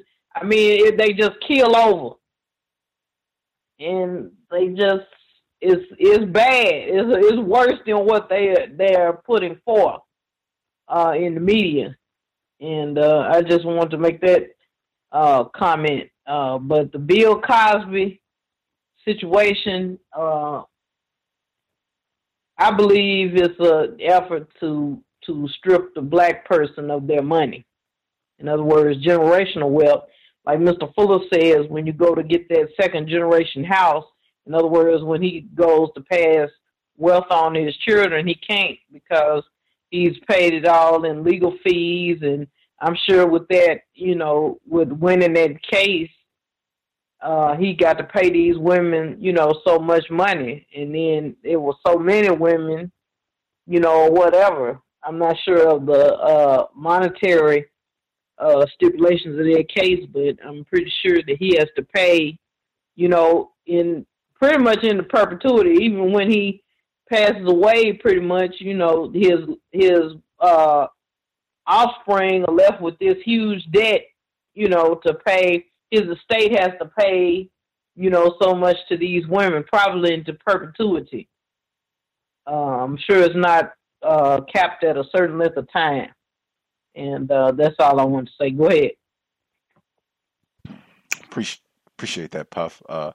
Red, if you had commentary, you should. Oh, I did just want to say really quick. You said it, even though they're in the system of racism, white supremacy, it's not possible to have a black community. But we did have that report a few weeks back that was saying that there has been reported a huge rise in the number of black people using opioids. We talked about that, and some people said that they have been seeing evidence that that is true, that is not anything that is made up. I believe specifically in the D.C., Virginia, Maryland area, people reported that they were corroborating that that was true. Red in Nevada, thank you for yielding to Puff. Thank you, and hello, everyone. Thank you for allowing me to share. I also wanted to add, of course, that being one of my favorite subjects to speak about, but I had read an article, I think maybe a couple of weeks back on the cows where it was, and I think it, because I read the Las Vegas Review Journal, and they were talking about how there is that steady increase of Black people now being affected by the opioid epidemic. So it was a little disheartening for me to read that. But, and I can't get to the article right this moment.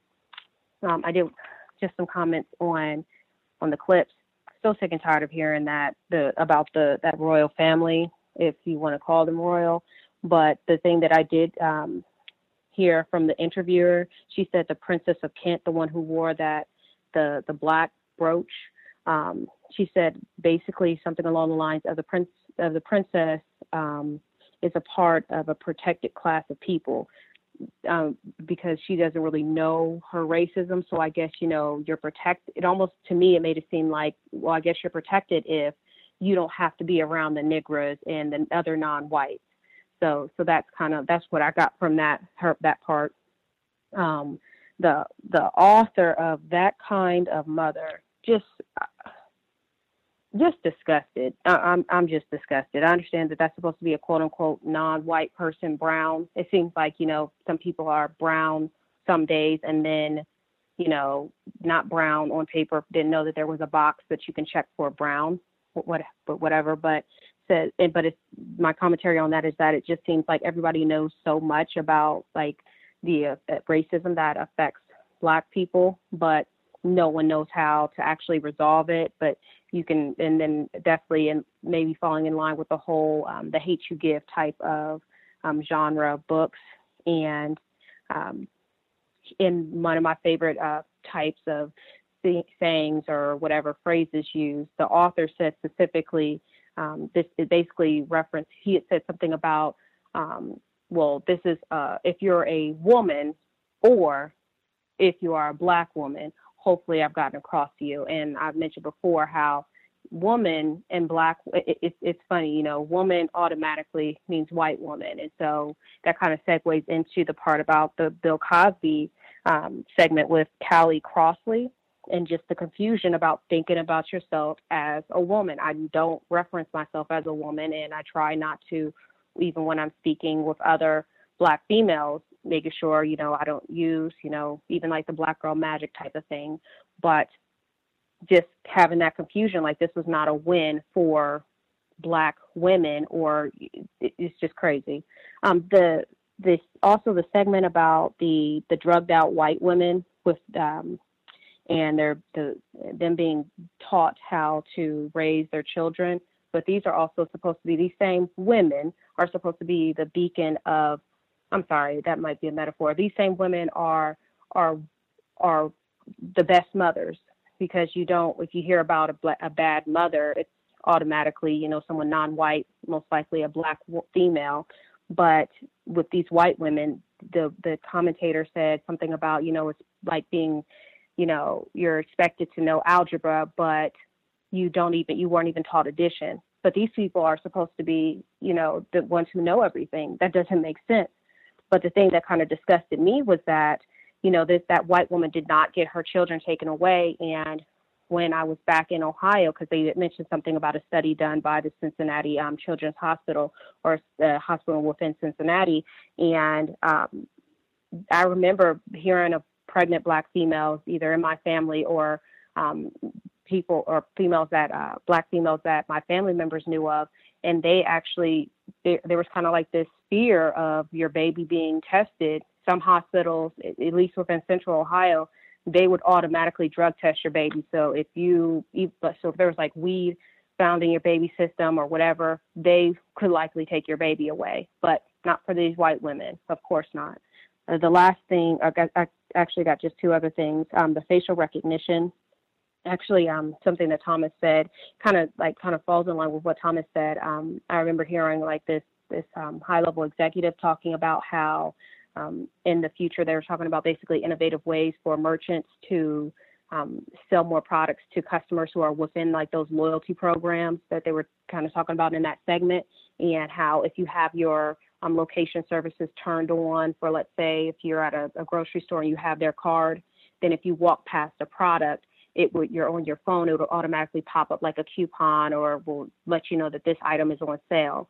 So it's definitely something that I feel like, I wouldn't be surprised if this is that basically that innovative way to say, well, this Black person, if they have most of your information, if they could pull your credit report, if they can do all these different things, then, okay, if you have a low credit score, if you maybe work at McDonald's, if they can do all this, if they're moving towards doing all that, and if you walk past, let's say, a white person with a credit score of 800, then, the likelihood of you robbing them is higher. Then maybe that's what they might be working towards with that technology. And the chemtrails thing, these white supremacists, they are masters of telling you what you're seeing is not real. If you see, and I look up all the time now, but if you see planes flying, because I don't live that far away, or I guess, in Las Vegas, there's the Nellis Air Force Base. If you see planes flying and you see that white trail coming from them, then, I don't understand why, that's not really harmful for the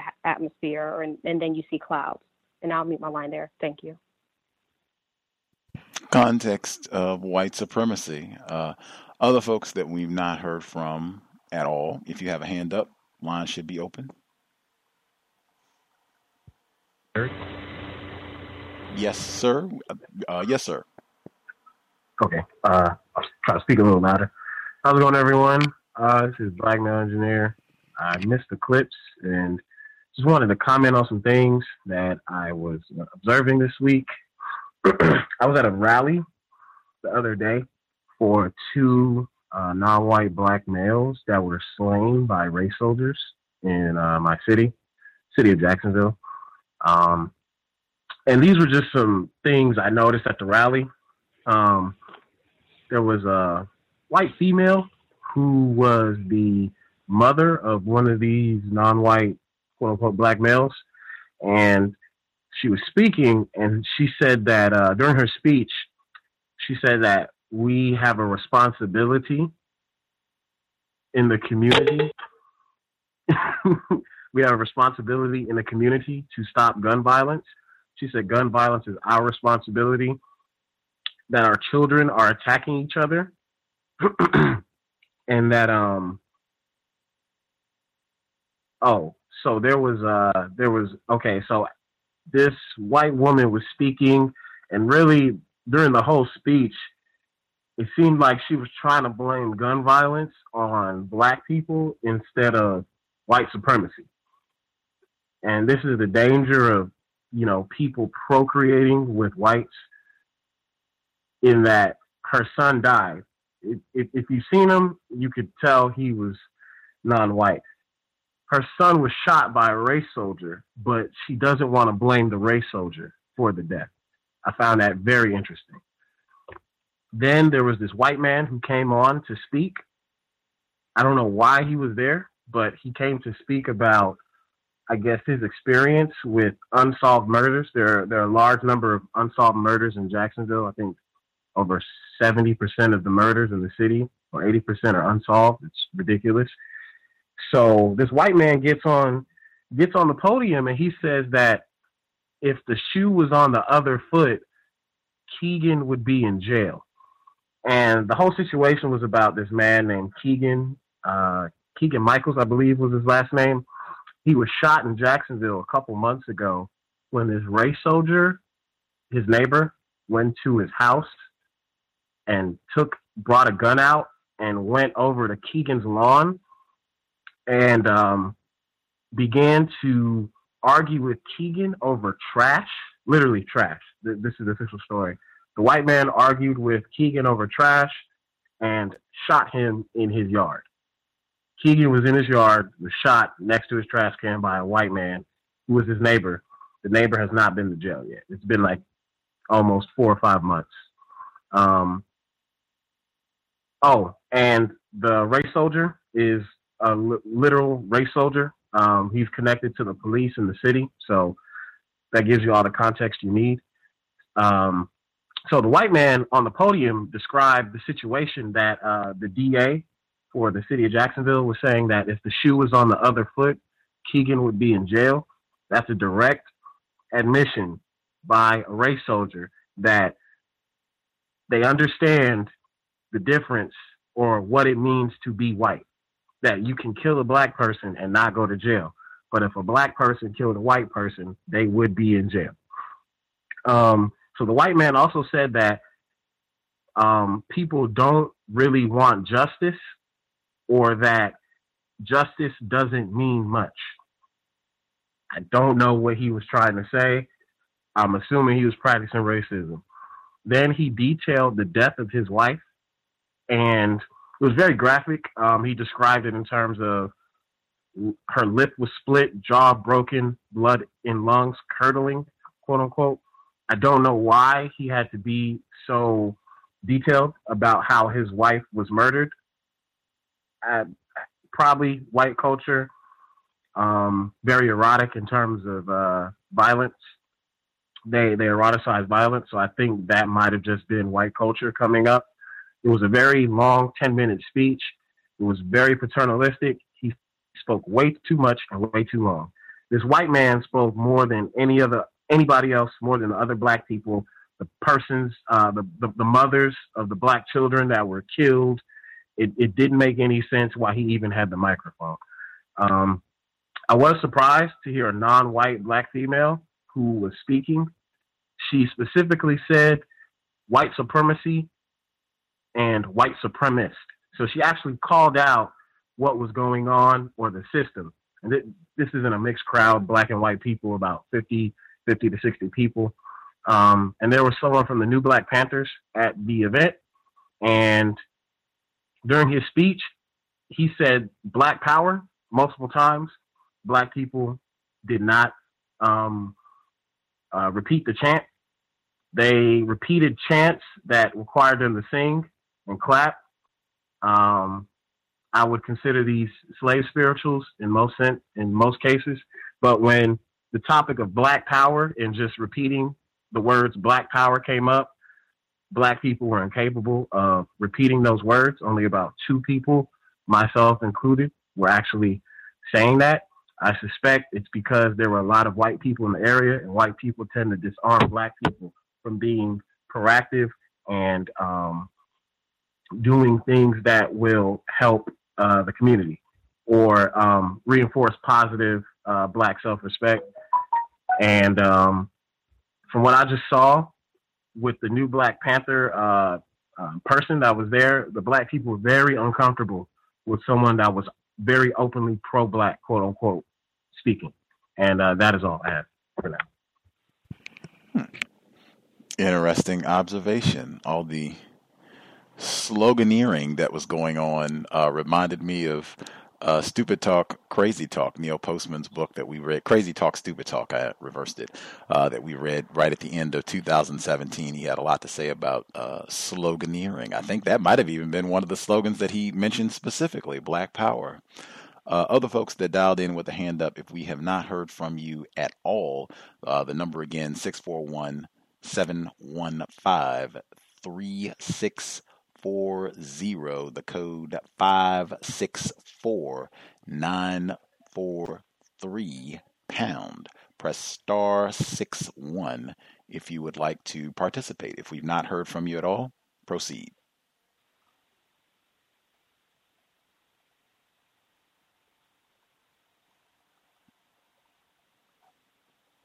Can I be heard? Yes, ma'am. Hi, good evening, Gus. Good evening, all the callers and listeners. This is a software developer in Wisconsin. I'm just wanting to remark on something that Thomas said about Meghan Markle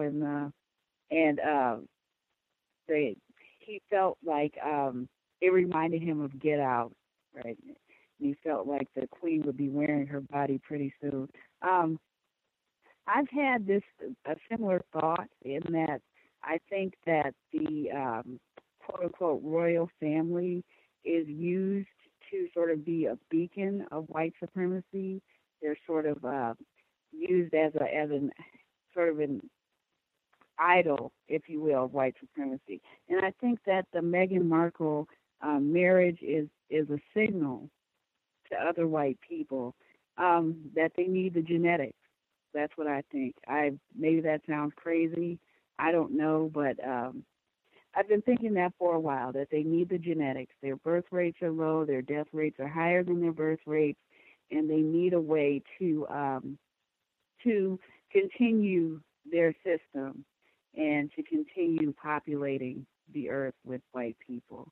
I really am very emphatic about non-white people, especially black people, willingly handing our genetic material to them, whether it is through these genetic tests or whether it's through sexual intercourse. I am just really adamant about that. I do not feel that is correct. I think that's one thing that we have control over that we could stop doing immediately. It's been proven. Henrietta Lacks, they've used our genetic material for things before, and they'll probably continue to use our genetic material incorrectly. That's all I have to say. I'll mute my line. Thanks. Appreciate that. I did just want to make sure I get it. I do think it's very important, regardless of how the non-white person's genetic material is exploited. In fact, from The Immortal Life of Henrietta Lacks, that's from our book club, I think one of her relatives said that her cells or her genetic material was raped. And I thought that was totally accurate. But regardless, Henrietta Lacks and any non-white person who is engaged in any sort of sexual activity with an individual classified as white, the non-white person is the victim. I think that is very important to keep that in perspective, because it's not like every non-white person has accurate understanding about the system of white supremacy, what it means to be classified as white, unless I am misinformed. Other folks, thank you for that, Gus. I'm sorry. I just wanted to say thank you for that. I didn't mean to make it seem like I was blaming the non-white person, but I do feel very strongly about that. Thank you again. I'll mute my line. Many people do. Other folks that we've not heard from at all, if you have commentary, the line should be open. Proceed. Can I be heard? Yes, sir. Good evening, Gus. Good evening, family. Just wanted to hit in on a couple of things that you guys have been talking about, and maybe one or two things that hasn't been mentioned. But them young turds with that report on the attempted hired assassination of a black man. Yeah, I think that was really, really foul. Just the way they reported it just tells who they are. But I think what was really foul about that story was, the life of a black person. Not that I'm trying to put our bounty any higher, but you got a $500 assassination wager. That says very low about us, and at least something coming from a race soldier. And then the fact that he can put down $100 deposit, I'm like, wow, these are crackhead prices. It's crazy. That's all I can really say about that. This thing, I wanted to bring it up because I realized that it ain't been brought up. Is this thing with R. Kelly coming after Bill Cosby them, and hearing you, Gus, say what you said about meeting R. Kelly and kind of getting your own impression about him. I want this to fall on the audience's ears as I don't support R. Kelly. What I do support is the attack that's getting ready to happen and what it's going to lead to. The attack on R. Kelly is going to lead to, if people haven't heard, about the Spotify pulling R. Kelly's playlist and pulling him out of all the algorithms that would probably make him pop up in your playlist, whether it had R. Kelly in it or not. What this does in effect is going to, if people support this and get on board and say, yeah, do away with R. Kelly, what it's going to do is attack the copyrights. It's going to attack patents. It's going to attack First Amendment rights. And one thing I think, if we don't pay attention to these stories the correct way, R. Kelly is a producer, writer, composer, and a director, because he does his own videos. He's 100% free of any royalties owed to anybody. Everybody owes him. That should say a lot to our family, that R. Kelly, like Michael Jackson, they became worth so much that when the time for their copyrights to expire is coming up, and these companies don't want to release them, they want that residual income. And this is what I believe the whole R. Kelly springing up about, something that, if we think about it, we all knew he liked young girls because he brought Ali out. We heard about him marrying her. We kept buying his music then. So we're guilty of helping R. Kelly get away this long. Probably not everybody, but I'm saying for the most part, we all acted as fans. So we paid for this behavior to go on. We should deal with him. He should be dealt with based on whatever his real charges and what can stick and what is proven truthful. He already been to court. He got his day in court. They proved it. I mean, they let the man go. They said he wasn't guilty. So the story here is, this is another, right after Bill Cosby, here we got R. Kelly. Then you got girls going on Megyn Kelly's show, on the Today Show, making all these accusations, and we're in a day and age of young people who love to do selfies to the point they'll take a selfie in a public bathroom with feces floating in the water. They'll record everything, and they ain't got no audio recording, no footage, no video, no nothing. I think that's a bit suspicious. I wanted to bring up about that guy with the chemtrail stuff. It's ironic. You got the opponent and the proponent, both saying two things that give us clues that they're destroying the atmosphere, experimenting. They don't really know what the outcome going to be. And then the so-called anti-chemtrail guy ends by confirming that any chemtrail conspiracies, I guess that would be me, we're somehow screwing up the argument that they both just confirmed in both their so-called supportive debates about why we should be allowing them to engineer the environment. That's crazy. And then, I don't know if everybody caught it, but that guy that was talking, he kept saying engineering. He slurred his words so much, it's almost like you don't even know what he was talking about. Almost like he was a drunk person every time he had to say geoengineering. I felt that kind of ironic. And then when you guys, last caller just talked about this about the Meghan Markle stuff, and you guys brought up the facial recognition.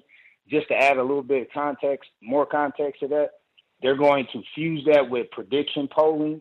So basically, we had a guy on our show tell us that in Canada, they were using predictive polling at the prenatal stage, where they were able to predict the future of this child. So when you think about that, and you guys talked about the Henrietta Lacks story, this is where they can actually see who's the next Martin Luther King, Malcolm X, and they can stop it before it ever happens. Thanks, Gus, for your time. Appreciate that. I just want to make sure I get in for the record, because as a black male, I feel I am accused of things frequently. I am not guilty of anything as it relates to R. Kelly, whether he did anything criminal or not. And my suggestion with regards to counter-racism would be, speak for yourself. I have no idea what people did, what music they have purchased or not purchased, and I make an effort to not make assumptions about what people have done. But the conclusion that I have come to very firmly, the people who are most to blame for anything incorrect that's happening right now on the planet, R. Kelly or otherwise, are classified as white. I'm not in charge of anything, so I totally reject any sort of complicity, guilt, accomplice status with anything that R. Kelly or anybody else on the planet did that is incorrect. That said, any folks that we've not heard from, if you have commentary, Hey, Ron? Gus, can I Hang say tight, this? hang tight. We have other people who've not spoken at all, people that we've not heard from at all. If you have commentary, proceed. Can I be heard? Yes, sir. Can I be heard? Oh, let's get Princess first. Ladies first.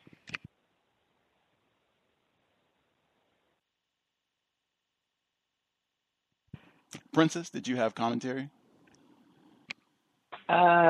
Yes. I'll make it quick. Because I gotta go to work in a few hours. Good evening, everyone. I just wanted to comment on a few things. I would talk about my workplace situation, but I don't want to go into that right now. I would just say, I think moving forward for me, in light of this whole Kanye West thing, I'm just, I guess I would have to say I would have to reconsider any Black person's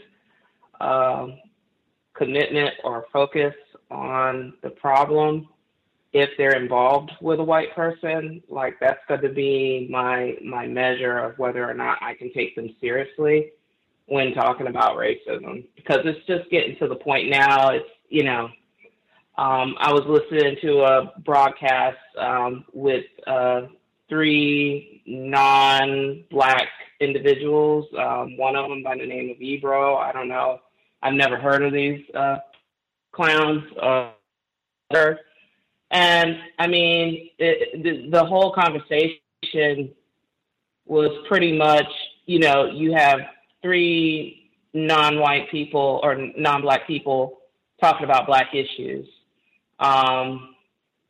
And basically, you know, they're discussing Area 8. And from what I was gathering from the character Rosenberg was, it was almost as if he made a comment basically talking about a couple of the callers that called in that, you know, they must be into some conspiracy theorist stuff. And I think I would have to ask a person, like, if that's the case, do you think Dr. Weldon's work is based on conspiracy? Is her work based on conspiracy theory? Is Mr. Fuller's work based on that? Because basically what I'm seeing right now with these individuals that are, I guess, quote, woke, but they're sleeping with white people, I just can't take anybody serious.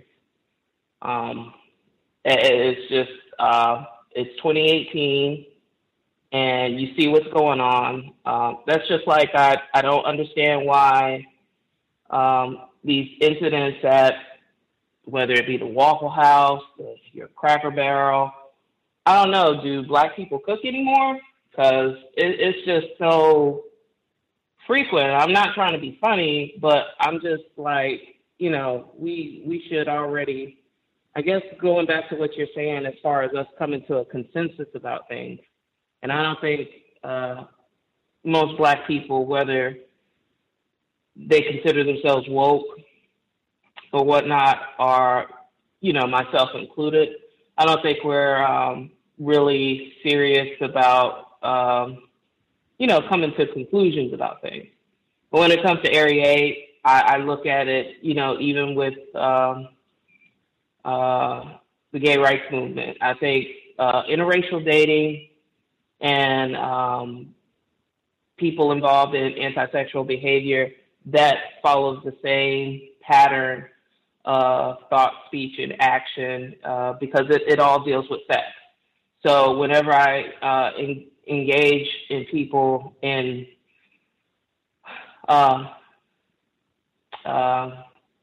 vivid debate, it always draws the same reaction, the same emotional responses. And I just realize now that, you know, I just can't take anybody serious that is involved in that type of behavior.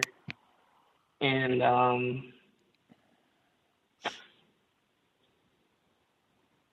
that'll be it for now. I just had to vent that. Appreciate that. Remind folks, This is the No Metaphors broadcast. No metaphors, please, if we could be mindful of that. And no name calling. In fact, no name calling at all. In fact, would appreciate if we would not even name call whites on the broadcast, because I've just seen the general tendency is once name calling gets going, we got to find some black people, because there's always a coon lurking, and you just got to let us know that there's a coon. So if we could just not name call at all, I would be super appreciative. Thank you. Mr. Steele, thank you. Did I name call somebody? Mr. Steele, never mind.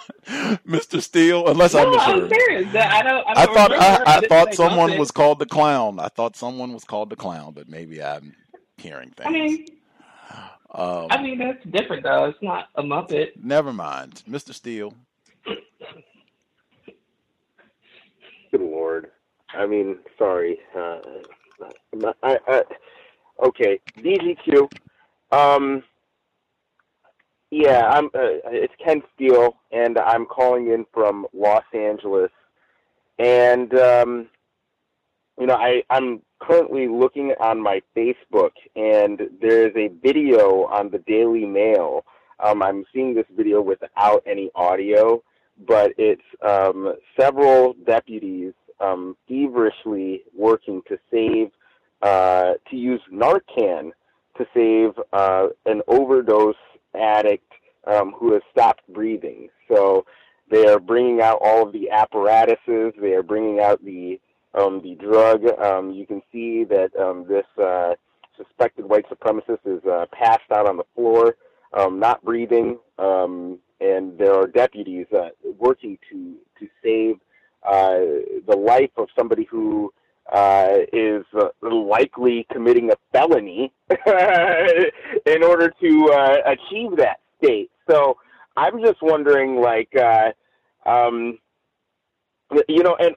looking at the comments, and I don't see anybody mentioning, the fact that this looks very racist. I mean, there's not a single black person in view of this shot, but it just looks like a display of white supremacy if I've ever seen one. And the article is titled "Front Line of the Opioid Crisis." So I guess the drug war is now to save the drug users. I'm trying not to. I'm trying to just keep it together in the midst of all of this. And then also, too many. I don't want to focus on criticizing victims of racism. So I'll just make a suggestion. I suggest that victims of racism refrain from assuming the guilt of black people charged with crimes by the state, by white supremacists. I just, would also hope that you would respect any not guilty verdicts that are assigned to victims of racism, of crimes that they're accused of by the white supremacists, because there's just too much of this assumption of guilt that goes along with white supremacist narratives and objectives that I'm noticing that we are espousing.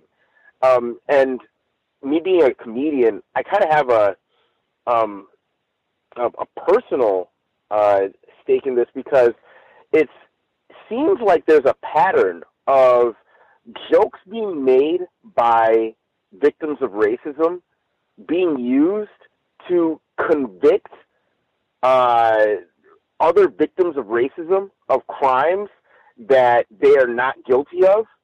And these jokes are used as the basis for forming a case in what they call the court of public opinion against these people. I noticed it in the case of Bill Cosby. They used the jokes made by a victim of racism, Hannibal Buress, I also am noticing it in the case of R. Kelly, by where they're using, and I'm thinking, it's the Boondocks and Dave Chappelle. So Aaron Magruder and Dave Chappelle, they're using jokes made by these, these comedians, these comics, and they're using these jokes in order to set the stage for making us in the future say things like, "Oh, we know that Bill Cosby is guilty," or "Oh, we know that R. Kelly is guilty," and then in the same breath we want to complain that there is alleged racism taking place in the cases that are going out against these people. I would advise you, victims of racism, if you have any sort of reservations of judgment of these accused, just refrain from mentioning it. Talk about the white supremacists themselves. Anytime these white supremacists try to get you to start talking about ourselves and start calling ourselves guilty of all sorts of crimes that we're not guilty of, please just start talking about the crimes that they're guilty of, the crimes that they're admitting to. You had the top lawmaker, the top law official of New York. Basically, he's a documented sadist and a racist. I mean, why isn't that the hottest topic of discussion amongst us victims of racism? Why don't we talk about all these racist ass teachers that are going around raping black students up and down? Since Mary Kay Letourneau, I remember this has been going on. So why is that the hot topic? Why isn't that the hot topic amongst us instead of talking about what a victim of racism, Kanye West, is saying, this week or that week? Please, let's just work against the PSYOP. Let's focus on the racists, and let's reserve judgment for these accused victims of racism. And it's very likely that you could find yourself in the position of the accused. I mean, they have all sorts of facial recognition. They say that we all look alike. So they could use that as the basis to start accusing you of all sorts of stuff that you didn't do. So I'm going to reserve judgment when it's your turn. Please reserve judgment when it's mine. And, in the case of all of these notable victims of racism, exercise the same code. Thank you. Appreciate that, Mr. Steele. Other folks who dialed in that we've not heard from at all, if you have commentary you would like to share, line should be open. Proceed. Hello. You didn't sound clear. Maybe if you could give us another sentence. Hello. Yes, we can hear you. Yes, ma'am. Okay. Thank you so much. I'm using the computer. My phone is not available, so I'm using the computer. Thank you so much for having the show. They're good calls. Hope everyone's doing as best as they can. I agree with a lot of the sentiments, especially, just shifting the conversation to what, what they call the quote unquote majority population, the white population, is doing. There's plenty of evidence for that. I want to talk a little bit about, I think in one of the clips, it said Bill Cosby was like a father figure. I don't know who Bill Cosby was a father figure for a lot of black people. Maybe I didn't take a study when I should have. I have a father. I think he did a good enough job, as far as fathers go, as well adjusted as I can be in the system of racism, white supremacy, no criminal record, in college, blah, blah, blah. Stuff like that. And so I don't get that at all. And another thing I saw on TV, I'm here visiting with family, and I was watching this commercial came on for Exxon. And in the commercial, they're at an art gallery, and art galleries, the background is all white. A white lady, she fixes a picture. Of course, most pictures are colorful. So she fixes this particular picture is very colorful. So she attempts to straighten out the picture because Exxon is meticulous in detail. So she's I guess maybe 5'5", 5'6", I don't know. Not very tall and relatively thin. Then I should say big, a larger African American security guard comes to her because, of course, she's touched the picture, which she should not have done. The alarms go off. He comes to her. She really puts up her hands, like, stop, I'm Exxon, now we pay attention to detail, blah, blah, blah. So they walk. He's following her, walking slowly, following her to the gas, and of course, Exxon's wonderful, blah, blah, blah. And at the end of the commercial, she's so meticulous that she wipes this non-existent dirt off the black man. I go, oh, this is a very interesting commercial. And again, just to reiterate, taking the conversation off of black people to bring up what white people are doing. Thank you.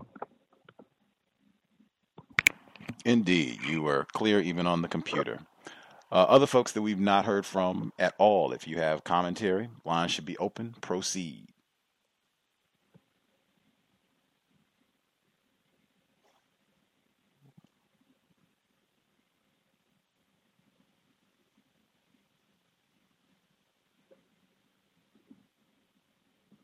Can I be heard? Greetings, big victim. Yes. Hello to everybody. I will be real quick. Can we please, black people, victims, please stop with all the dancing. Please. I just seen on Facebook they are out in Oakland trying to do the electric slide to get rid of racism. Please. The video, America, all this week, America, this video. Black people saying it was a work of genius. Please. Start with all of that. Thanks for letting me share. Context of white supremacy. Other folks that we've not heard from at all, if we missed you completely and you have a hand up, line should be open. Proceed. Can I be heard? Greetings. Can I be heard? I heard you as well, retired firefighter. Let me nab Imhandisi first. Yes, sir. Greetings to you, the host, the callers, and the listeners. About the chemtrails, I would say that's a very important topic. If we're able to stop the chemtrails, then we'll likely be able to get rid of white people because they need to block the sun from the atmosphere so that they don't die. They die in heat. They die in the sunlight.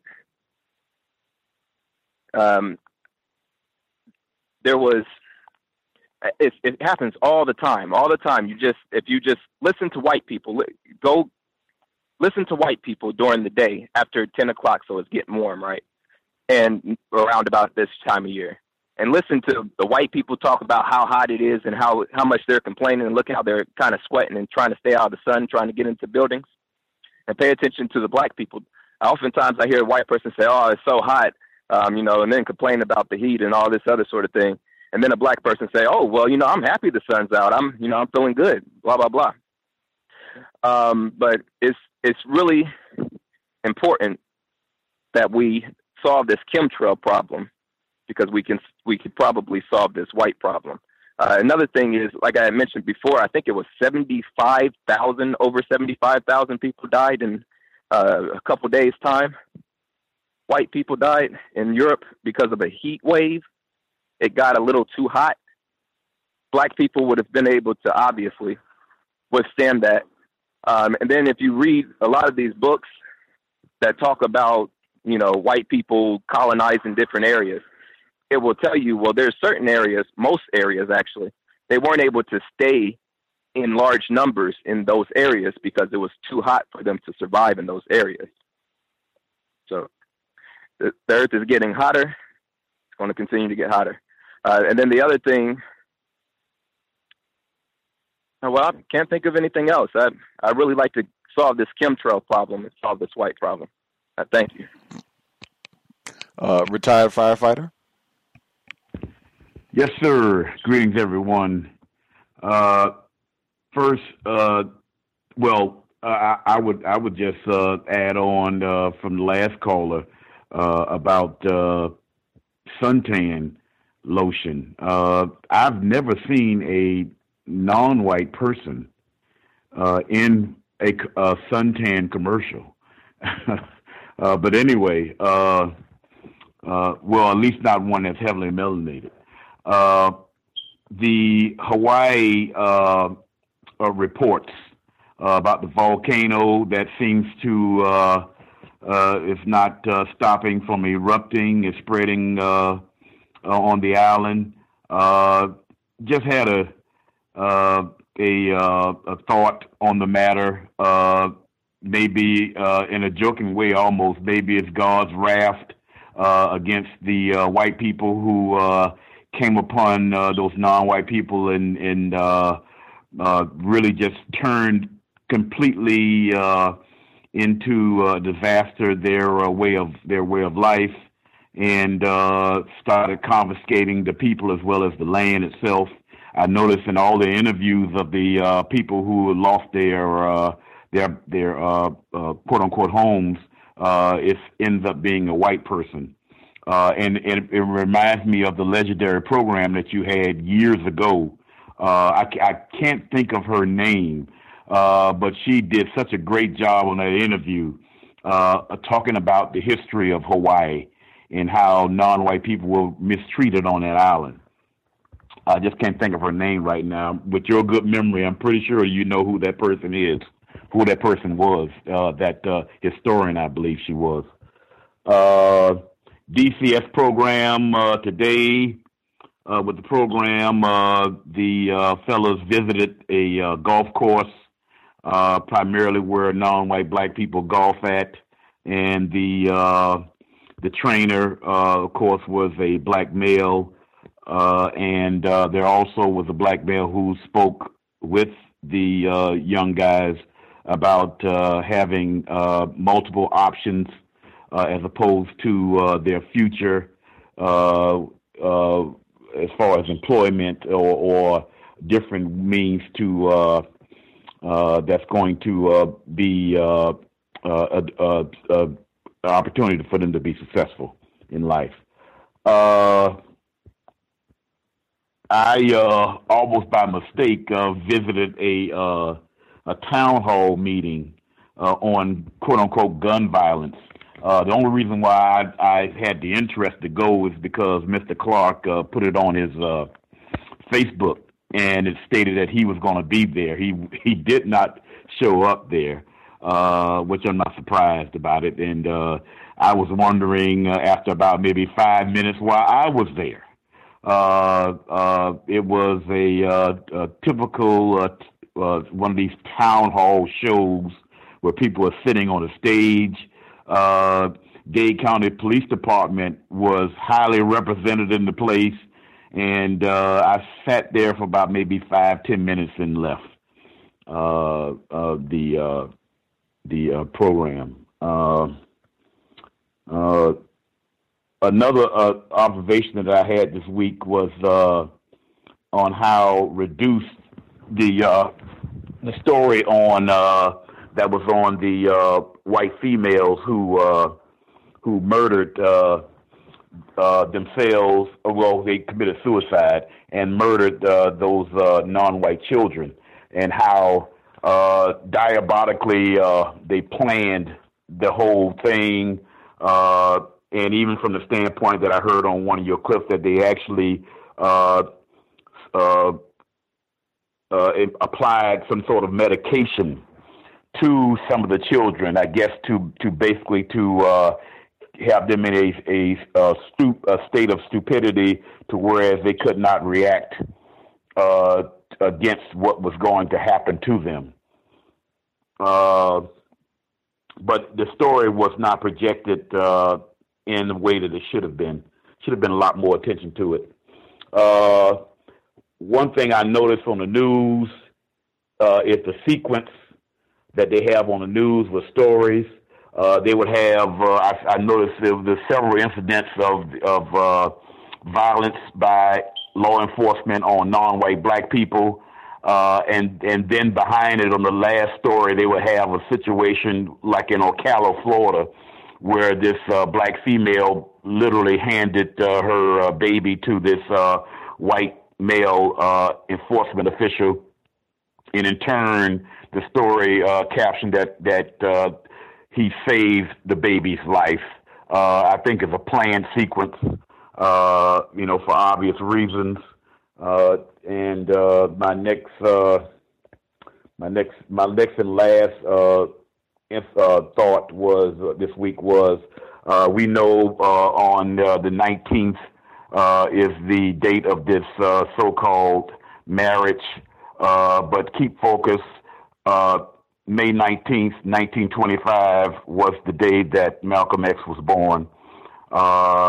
It's not, I wouldn't say it's something to celebrate, but it's something to reflect on, read some information on him. If you have it, gain access to it and have some information on him and share what he attempted to do during his short lifetime to other non-white people, as opposed to being concerned about the situation that is going to be taking place, that's going to get most of the publicity of that day on television anyway, in the place that's called England.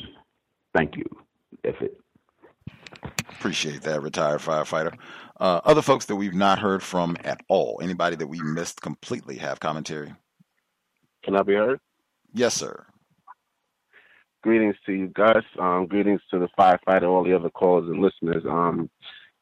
I had a couple things I wanted to touch on. I don't know if anybody else might have spoke about it because I ended up having to take another call when you first started letting everyone speak after you spoke. But in regards to the real-time face recognition, we actually dealt with that recently on our show too. And actually there was an article that I utilized in companion to the one that you had dealt with in your clips. And it was regarding Britain, because Britain actually started using this sort of technology, real-time face recognition technology. And in the article that I got, it was from, I think, the UK Guardian. They were discussing that, in their first use of it at a major event, they had gotten like 2,297 hits in a crowded area that they used this technology, and that 97% of them were false positives. So I could just see the kind of, and then they tried to speak it away and say that the face recognition technology, of course, is not going to be perfect. And that was their statement to the fact that it was 97% of their 2,297 people that they rounded up turned out to be false positives. So I could see that taking place here, as they start to roll this out. I could see a lot of black people being shot and killed before, due to this facial recognition. And now that recently the Supreme Court basically has made a rule of Congress facilitating that it was okay for cops to shoot people first and then find out the situation or what was going on after shooting them, because as long as they're in fear for their life, then that is more than enough reason for them to shoot and kill a suspect. So couple that, as far as just the legal system giving them jurisdiction to shoot first and ask questions after the fact, and then this face recognition where they're going to be picking out, people who they are calling troublemakers and, criminals, then put that in perspective. I think there's going to be a lot more ratcheting up of police shootings of non-white people and especially black people. Also, earlier today, I posted an article on BTR Community about the opioid epidemic because it's an NPR article, and I found it quite fascinating. So it says, the $1 fentanyl drug test. Public health experts are encouraging drug users to test their drugs for fentanyl with a $1 strip. NPR Scott Simon talks to Tracy Green of Brown University about the technology. So I thought about it. When in history when Black people were going through our opioid epidemic in the 70s and in the 60s, when did they ever give them any tests that they could make sure the drugs were safe before they use it? So this is just saying to me that they don't mind that white people use drugs. They're trying to help them use the drugs in an optimal way. And also that white genetic annihilation is being taken into this equation in the sense that they're giving them or telling them that they should be using a $1 fentanyl test to make sure that their drugs aren't laced with fentanyl so that they don't OD and die before they can get the Narcan. So I just find that to be a very telling development in the way that this drug situation, now that white people are the major ones that they're focusing their attention on, that they're starting to deal with this in this manner. The last thing I wanted to talk about was a very, very interesting conversation I had with a non-white Black Brazilian coworker, very beautiful young woman.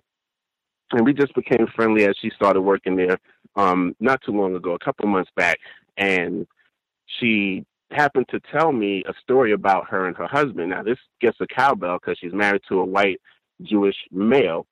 And she had told me this story out the blue. We were just saying our pleasantries, good morning, and catching up. And she was having to start going into this story. So she tells me that her husband had an incident where he was pulled over by the police. There was something wrong with his registration on his car. He never got it taken care of because she said he ended up having to do some sort of oral surgery on the day that he was supposed to go handle it with the court. So she just said, I assume he took care of it. I didn't think anything of it. So recently, like maybe within about a month ago, he was pulled over by the police. He had a bench warrant out for his arrest due to the fact that he missed his original court case due to this mouth surgery or whatever the case may be. So he was able to talk his way out of it, and he used some government credentials because he works for a government department, and they let him go. So she said, there goes your white privilege. This is what she told me. She said to him, there goes your white privilege. She said, if that was me, I'd have been going to jail in handcuffs, kicking and screaming, and they would have impounded my car. And I said, as you were telling me that story, I thought the very same thing. So then she goes ahead and tells me that later on he has another run-in with the police, and of course he gets out of it a second time as they pull up, this situation with the bench warrant, everything again. So then he makes a decision and says, well, I can't drive anymore, so I need you to basically take me to and from work every day until we get this situation straightened out. So for about a month, she told me she's had to wake up an extra hour early in order to take him to work before bringing herself into work so that they avoid having issues with him and law enforcement. And that it had gotten to the point where it was just very uncomfortable and annoying. She actually talked about it in the sense where she said, as women, we have to take care of our men like they're children. And she said, that's kind of how I feel about this situation. And I'm thinking to myself, I didn't say anything, but I thought to myself, I said, well, he's a white male. You literally should have used the term white supremacy, but I'm, no judgment, VGQ. In the fact that you said that, hey, this is how you exercise your white supremacy, not white privilege. And then on top of that, he's abusing you by forcing you to be his live-in slave who has to wake up all of this extra early time to go drive him to and from work so that, he doesn't get arrested or not even arrested, but stopped, because he hasn't gotten arrested once yet, but stopped by the police and basically addressing this situation he's left outstanding for an extended period of time. And now you feel that as the woman that you have to basically be his liaison to staying out of trouble with the law, which is the responsibility that's being placed on you by a white supremacist who you chose to marry. And you can't even see the refined, acute white supremacy being practiced upon you within the context of this so-called relationship. So I just found it quite telling that just her perception on what her husband was doing, I thought it was interesting that she did call out a part of it, even though I think the term white privilege is just non-existent as white supremacy. But then she overlooked the fact that he was using and abusing her, whether she's married to him or not, by not being responsible enough to get it taken care of so that she's not put out.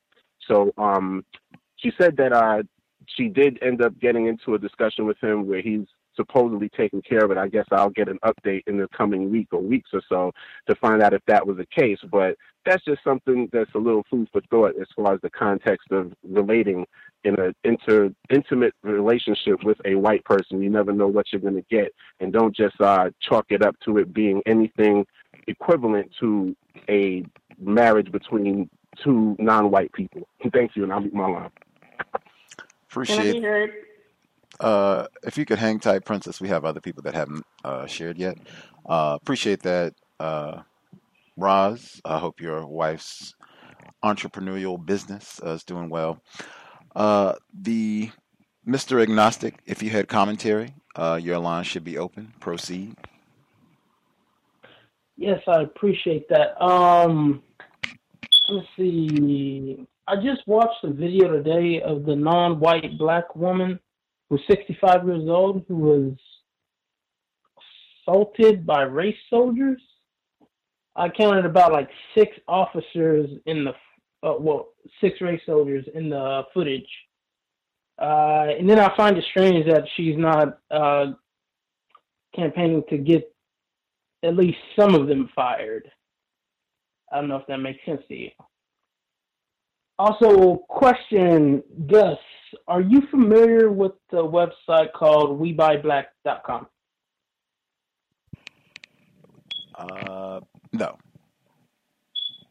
Oh, well, it's the largest online market for black people.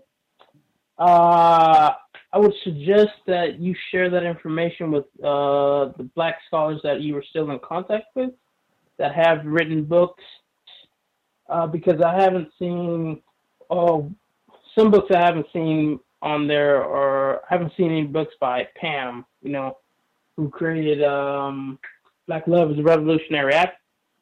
And I definitely encourage them to put their products on there so people can get familiar with their information, the information that they have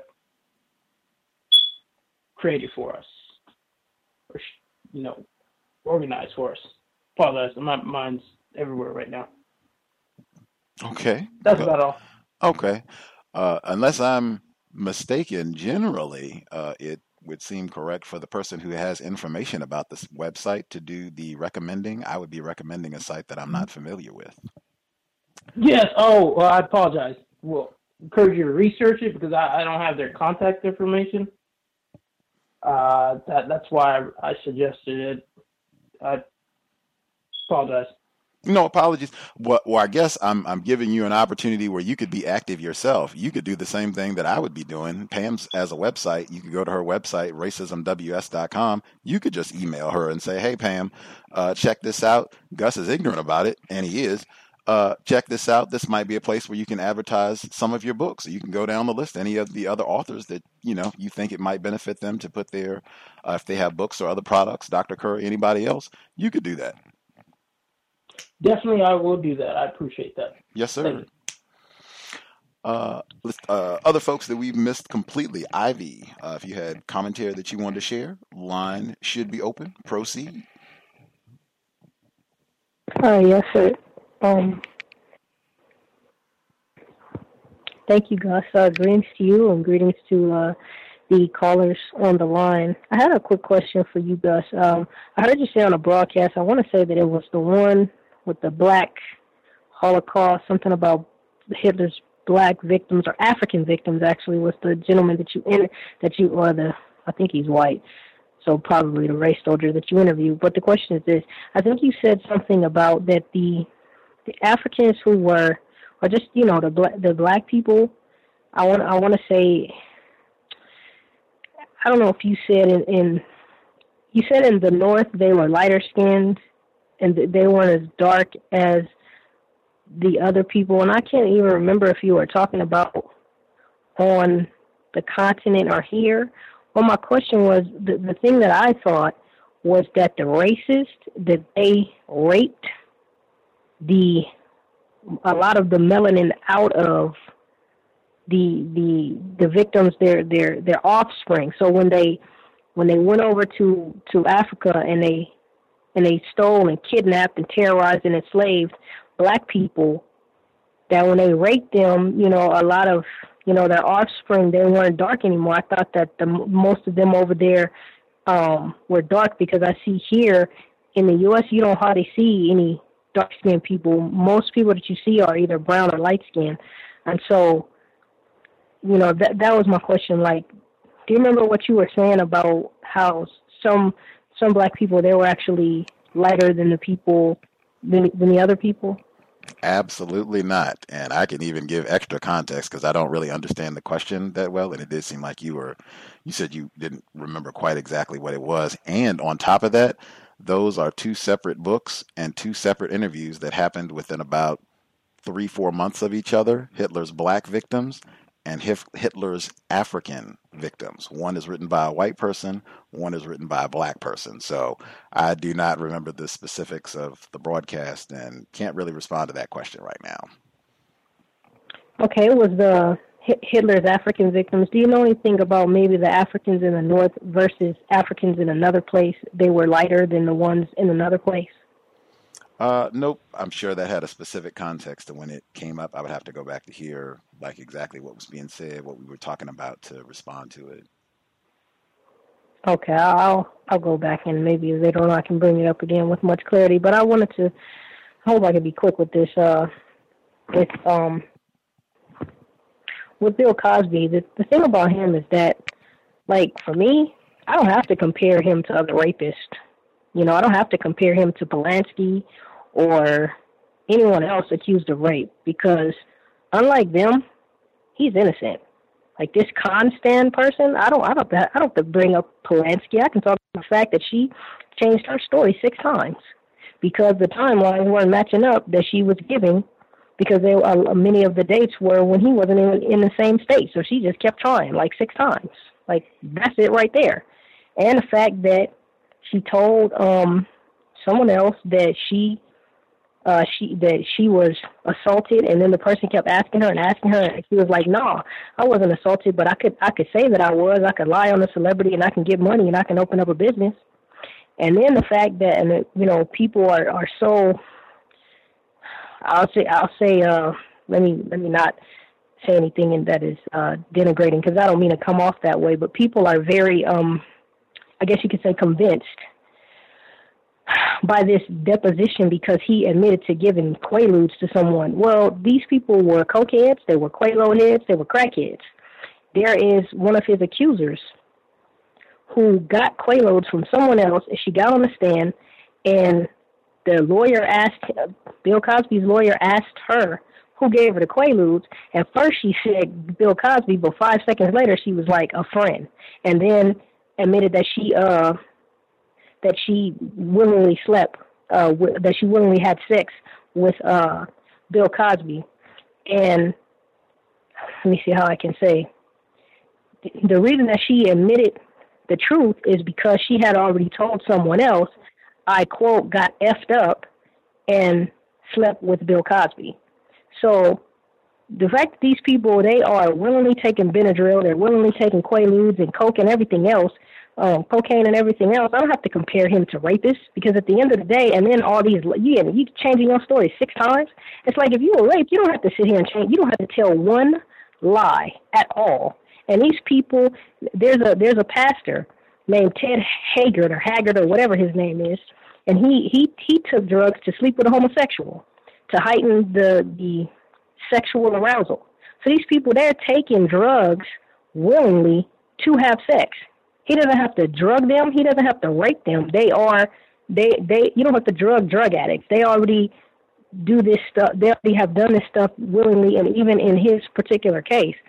So I think that it is very unjust to compare him to a rapist when you got people getting on the stand lying 6 times and willingly taking all of these drugs that he have given them, just like other people have given them, and yet when other people give it to him, they're not drugged or any of that. They're just supplied with drugs. But then when he does it, then he drugged them. When these people have admitted that they willingly took these things because they're drug addicts. And, you know, I wanted to say something about the Turks, but I've probably talked too long. Maybe there might be time later, but I'll mute my line. Thanks, everyone. Thanks, Gus. Yes, ma'am. context of white supremacy. Draftomania, I think she's in North Carolina, down in Mr. Reed's part of the world. Draftomania, did we miss you or did you have commentary?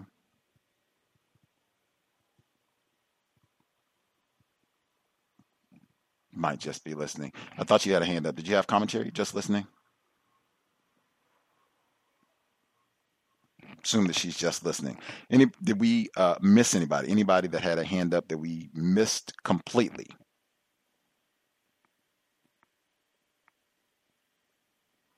Spectacular. Last 10 minutes in the broadcast. If folks have a final comment that they need to make sure that they get in before we get ready to wrap things up, should be precise, concise, since we don't have that much time, in case a few people, if they have a question or thought that they need to make sure they get in, other than just Ivy, who said she had, I guess, something with the Young Turks. We should be here. Workplace racism, since we did get workplace racism commentary, 8 p.m. Eastern, 5 p.m. Pacific. Every Thursday, workplace racism. Tune in. You can share if you figure out some things that work well to solve your problems on the job. We have tons of folks, even Roz today, in sharing constructive information with other non-white people, black people on the job. Lots of black self-respect. Recognize Roz as well on that one, but lots of listeners put in that effort and try and share with other black people that they meet on the job. Great effort. 8 p.m. Eastern, 5 p.m. Pacific, every Thursday, neutralizing workplace racism. Folks have a quick comment they need to get in before we call it a broadcast. Hello, can I be heard? Yes, ma'am. Yes, this is Princess again. I just wanted to apologize that I couldn't. I'm not able to call in on most Thursdays for workplace racism, simply because my plantation doesn't provide me with that particular day off, or usually I'm having to close, so by the time you do your broadcast, that's the main reason why I'm never able to call in for workplace racism. And because I would like to, I'll next time when I have time, I've just thought about an incident that happened yesterday with one of the white ladies there that tried to show me white tears because she's been saying and going to people saying that I've been avoiding her. And she's been trying to speak to people about, why I haven't been talking to her. I don't even walk in the same area as her, and just trying to fish for information. But I'll see if I have time to share if I'm available Thursday. I'm not sure. We don't have our new schedule. But if not, then I'll try and share next weekend. If you have time, it doesn't have to be, a book or 20 pages or anything, but if something happens and you feel like, hey, I'm not going to be able to participate, if you just want to write a paragraph or two, just give a quick synopsis, then I can read it on the program and folks can share a thought or two on the situation. But just on the little bit that you did share, I was thinking, being, as I state consistently, asking questions on the job in terms of, number one, what do you mean avoiding? Am I diving behind counters and waiting? Am I in camouflage, hiding out, in parts of the building so that you don't see me? What are you even talking about in terms of avoiding? And then I don't know what type of policy, what your workplace is like, but is that the way that we solve problems? You think that there's a problem between you and I, and so you go to all these other individuals to inquire as opposed to just coming to ask me directly, is there a problem? That seems like the professional way of and efficient way of getting things done. But I'm sure if you give us more details so that we can get a deeper understanding of exactly what happened and where the tears came in, because the weeping white women, that's the hashtag. I said that before, weeping white women, use the hashtag. That certainly critical aspect of what happened. Did anybody else have anything that they needed to share before we roll out? I know Ivy said she had a Young Turks remark. Did anybody else? Can I be heard, guys? Yes. Go ahead, Roz. All right, I just wanted to say briefly, I did get to, and thank you too. I got to order the shirt from Trav Lyrics, and I wanted to say, he was very professional. The shirt is awesome. I can't wait to wear it. I won't have the opportunity this coming weekend because actually my son will be graduating from college on Thursday, and then he'll be preparing for graduate school in September. But I can't wait to actually wear it. It looks really great, and like I said, it was very timely. He was very professional, and he also makes other shirts too. So I just wanted to throw that out there and just let people know that just my experience with him, just to just big him up for his professionalism and just on the Black self-respect tip. Thank you. And also, yeah, the store's going quite well. I would say, like you said, there's always, no matter what you're doing, even if you're an entrepreneur, you're always going to have some contact with racism in some capacity. Sometimes the mistreatment will come from people who look like you too, not just necessarily white folks. It all depends on the context, like you say. So with that, I'll mute myself. Thanks, guys. Wow. Congratulations on the graduation of your offspring. Spectacular. Very proud, you and your wife. That's spectacular parenting. Tell them to watch the race soldiers on the stage if, they're going to celebrate. Be careful about that sort of thing. Racism, white supremacy does not respect or celebrate Black academic accomplishment. Did we miss anybody else have final word they need to get in? Yes, sir. Can I be heard? We'll go the other way this time. So we'll get retired firefighter, and then we'll get Mhandisi. Just wanted to quickly inform the listeners. I see where there is going to be a documentary on the tennis great Serena Williams. I would suggest to proceed with caution. Because we all know that she is involved. Well, I put it the other way. There is a white male who is impacting her sexually, and this is probably one of the reasons why this documentary is coming out. So proceed with caution. Just letting everybody know about it. Thank you. Mhandisi? Yes, sir. Can I be heard? Yes, sir. Yes, sir. The last thing I just wanted to say was that white people are all over the world illegally. They are not allowed to be here. They're breaking the law being here in the North America area, South America, Africa, anywhere they are. They're there illegally. They invaded. They stayed. They're still invading. It's an illegal act. Everything they do is illegal. Thank you. May I be heard? Red in Nevada.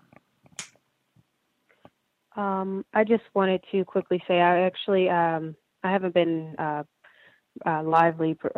participating to the live book reading, the book studies, but I did want to just briefly mention because I've been listening to it a little bit as like I've been walking to my gym, trying to also make sure to, if race soldiers are willing to approach me, to kind of be ready for that. But anyways, it's definitely an amazing book. So if anyone has not already started to maybe listen to The Invisible Man, I think that it's one of the most amazing books, and I definitely feel like it's so much better to listen to rather than the last book.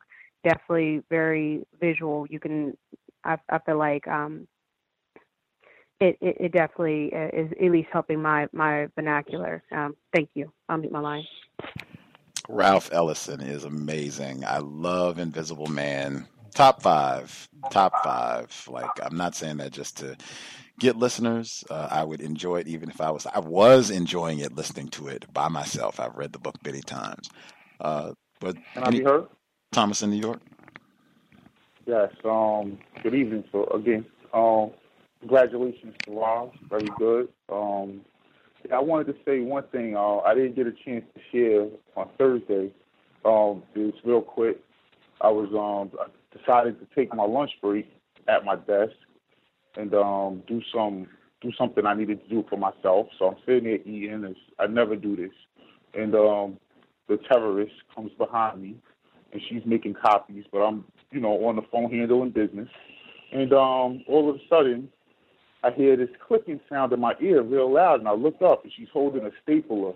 So she took the stapler and just started clicking it, like, slamming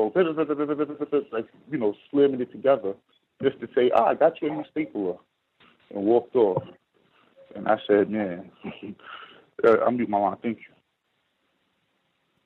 It doesn't get any better than tacky.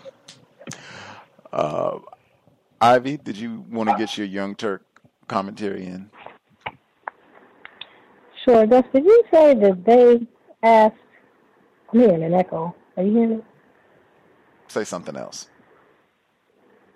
Did you say that? Oh, I did hear it. Let's see. Okay, try again. Okay. Did you say that the Young Turks asked, "What's the logic in killing black people and taking their land?" I think the way that he phrased it, I don't have the transcript in front of me, but I think the way that Sink said it was he was talking about the race soldier who was going to pay the white supremacist to kill his neighbor. He said, you're going to kill the guy and take his land without the deed? What type of logic is that? I think that's the way that he phrased it. How is it illogical when they're talking about, like, what's the relevance of the without the deed part? I think the way that he was stating it, it was supposed to be, that who does that? That's, that's criminal. That's not the way, according to the law, that you take property. You think you're just going to be able to take this guy's property and get away with it with no deed and killing him. I think that's the way that he was trying to state it. Like, oh my God, I mean, that's just so stupid to think that way. Okay, yeah. So either way, to say, what's the logic in that? It's just interesting that it was reduced to illogic rather than, like, instead of how illogical is that, what about how savage is that? So I just think that's very it really, which I expect from them, I'll put it that way. But it really is lacking compassion, and to just, I mean, that's just so callous, I think is the word that I'm looking for, to use illogic rather than, just savage, terrorist, criminal, just disgusting. So, and just abominable. But yeah, that's it. Thanks, Gus. Absolutely. That is the system of white supremacy. We did our 3 hours. I am pretty sure our Global Sunday Talk on Racism should be here next Sunday, because that would be the third Sunday in May. And that's when the broadcast falls. So it should be next Sunday. We'll be looking forward to that. We'll be here in between before then. If you have guest suggestions, gripes, problems accessing programs in the archives, feel free to drop an email untiljustice@gmail.com. untiljustice@gmail.com. Much obliged to all the folks who dialed in. I hope it was a constructive investment of your Saturday evening. Certainly, the weather it was a lovely day here in Seattle. Wow, it felt like summertime. Absolutely amazing from the very beginning all the way through to the end of the day. Certainly, go out, enjoy the sunshine. If you're exercising or hiking or doing something just to feel good, exercise, enjoy the sun, but remain codified. I would say remain sober. We certainly talked a lot about the opioid problem this week. Again, increasing reports that this is becoming more of a problem for Black people. Even more of a reason to vigorously promote sobriety as a part of serious counter-racist code. Racists, they are really good at terrorizing Black people, especially when we can't think correctly and make great decisions because we are impaired because of whatever narcotics, poisons they have dumped on us. Dr. Welsing, Mr. Fuller, Dr. Cambon, Amos Wilson, lots of the folks that Minister Malcolm X, lots of the folks that we say we esteem, they would vigorously encourage us, yes, sobriety, that is the direction we want to head to solve this problem. Let's take excellent care of our brain computers so that we can make solutions to permanently solve the problem.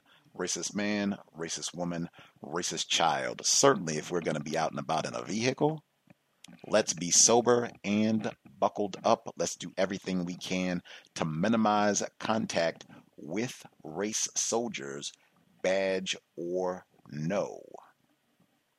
That said, Creator, we ask that you help us remain patient with other black people, victims of white supremacy. We ask that you help us remain patient with ourselves. Remind us to demonstrate the highest levels of black self-respect at all times, in all places, each and every time we are in contact with another black person. It has been time. Replace white supremacy with justice immediately. C.O.W.S. signing out. Thanks all for tuning in. Nigga, you so brainwashed. I'm a victim, brother. Problem. You're a victim. I'm a victim of 400 years of conditioning. Shut up. The man has programmed my conditioning. Even my conditioning has been conditioned. With Lucky Land Slots, you can get lucky just about anywhere. Dearly beloved, we are gathered here today to... Has anyone seen the bride and groom? Sorry, we're here. We were getting lucky in the limo and we lost track of time. No, Lucky Land Casino, with cash prizes that add up quicker than a guest registry. In that case, I pronounce you lucky. Play for free at LuckyLandSlots.com. Daily bonuses are waiting. No purchase necessary. Void where prohibited by law. 18+. Terms and conditions apply. See website for details.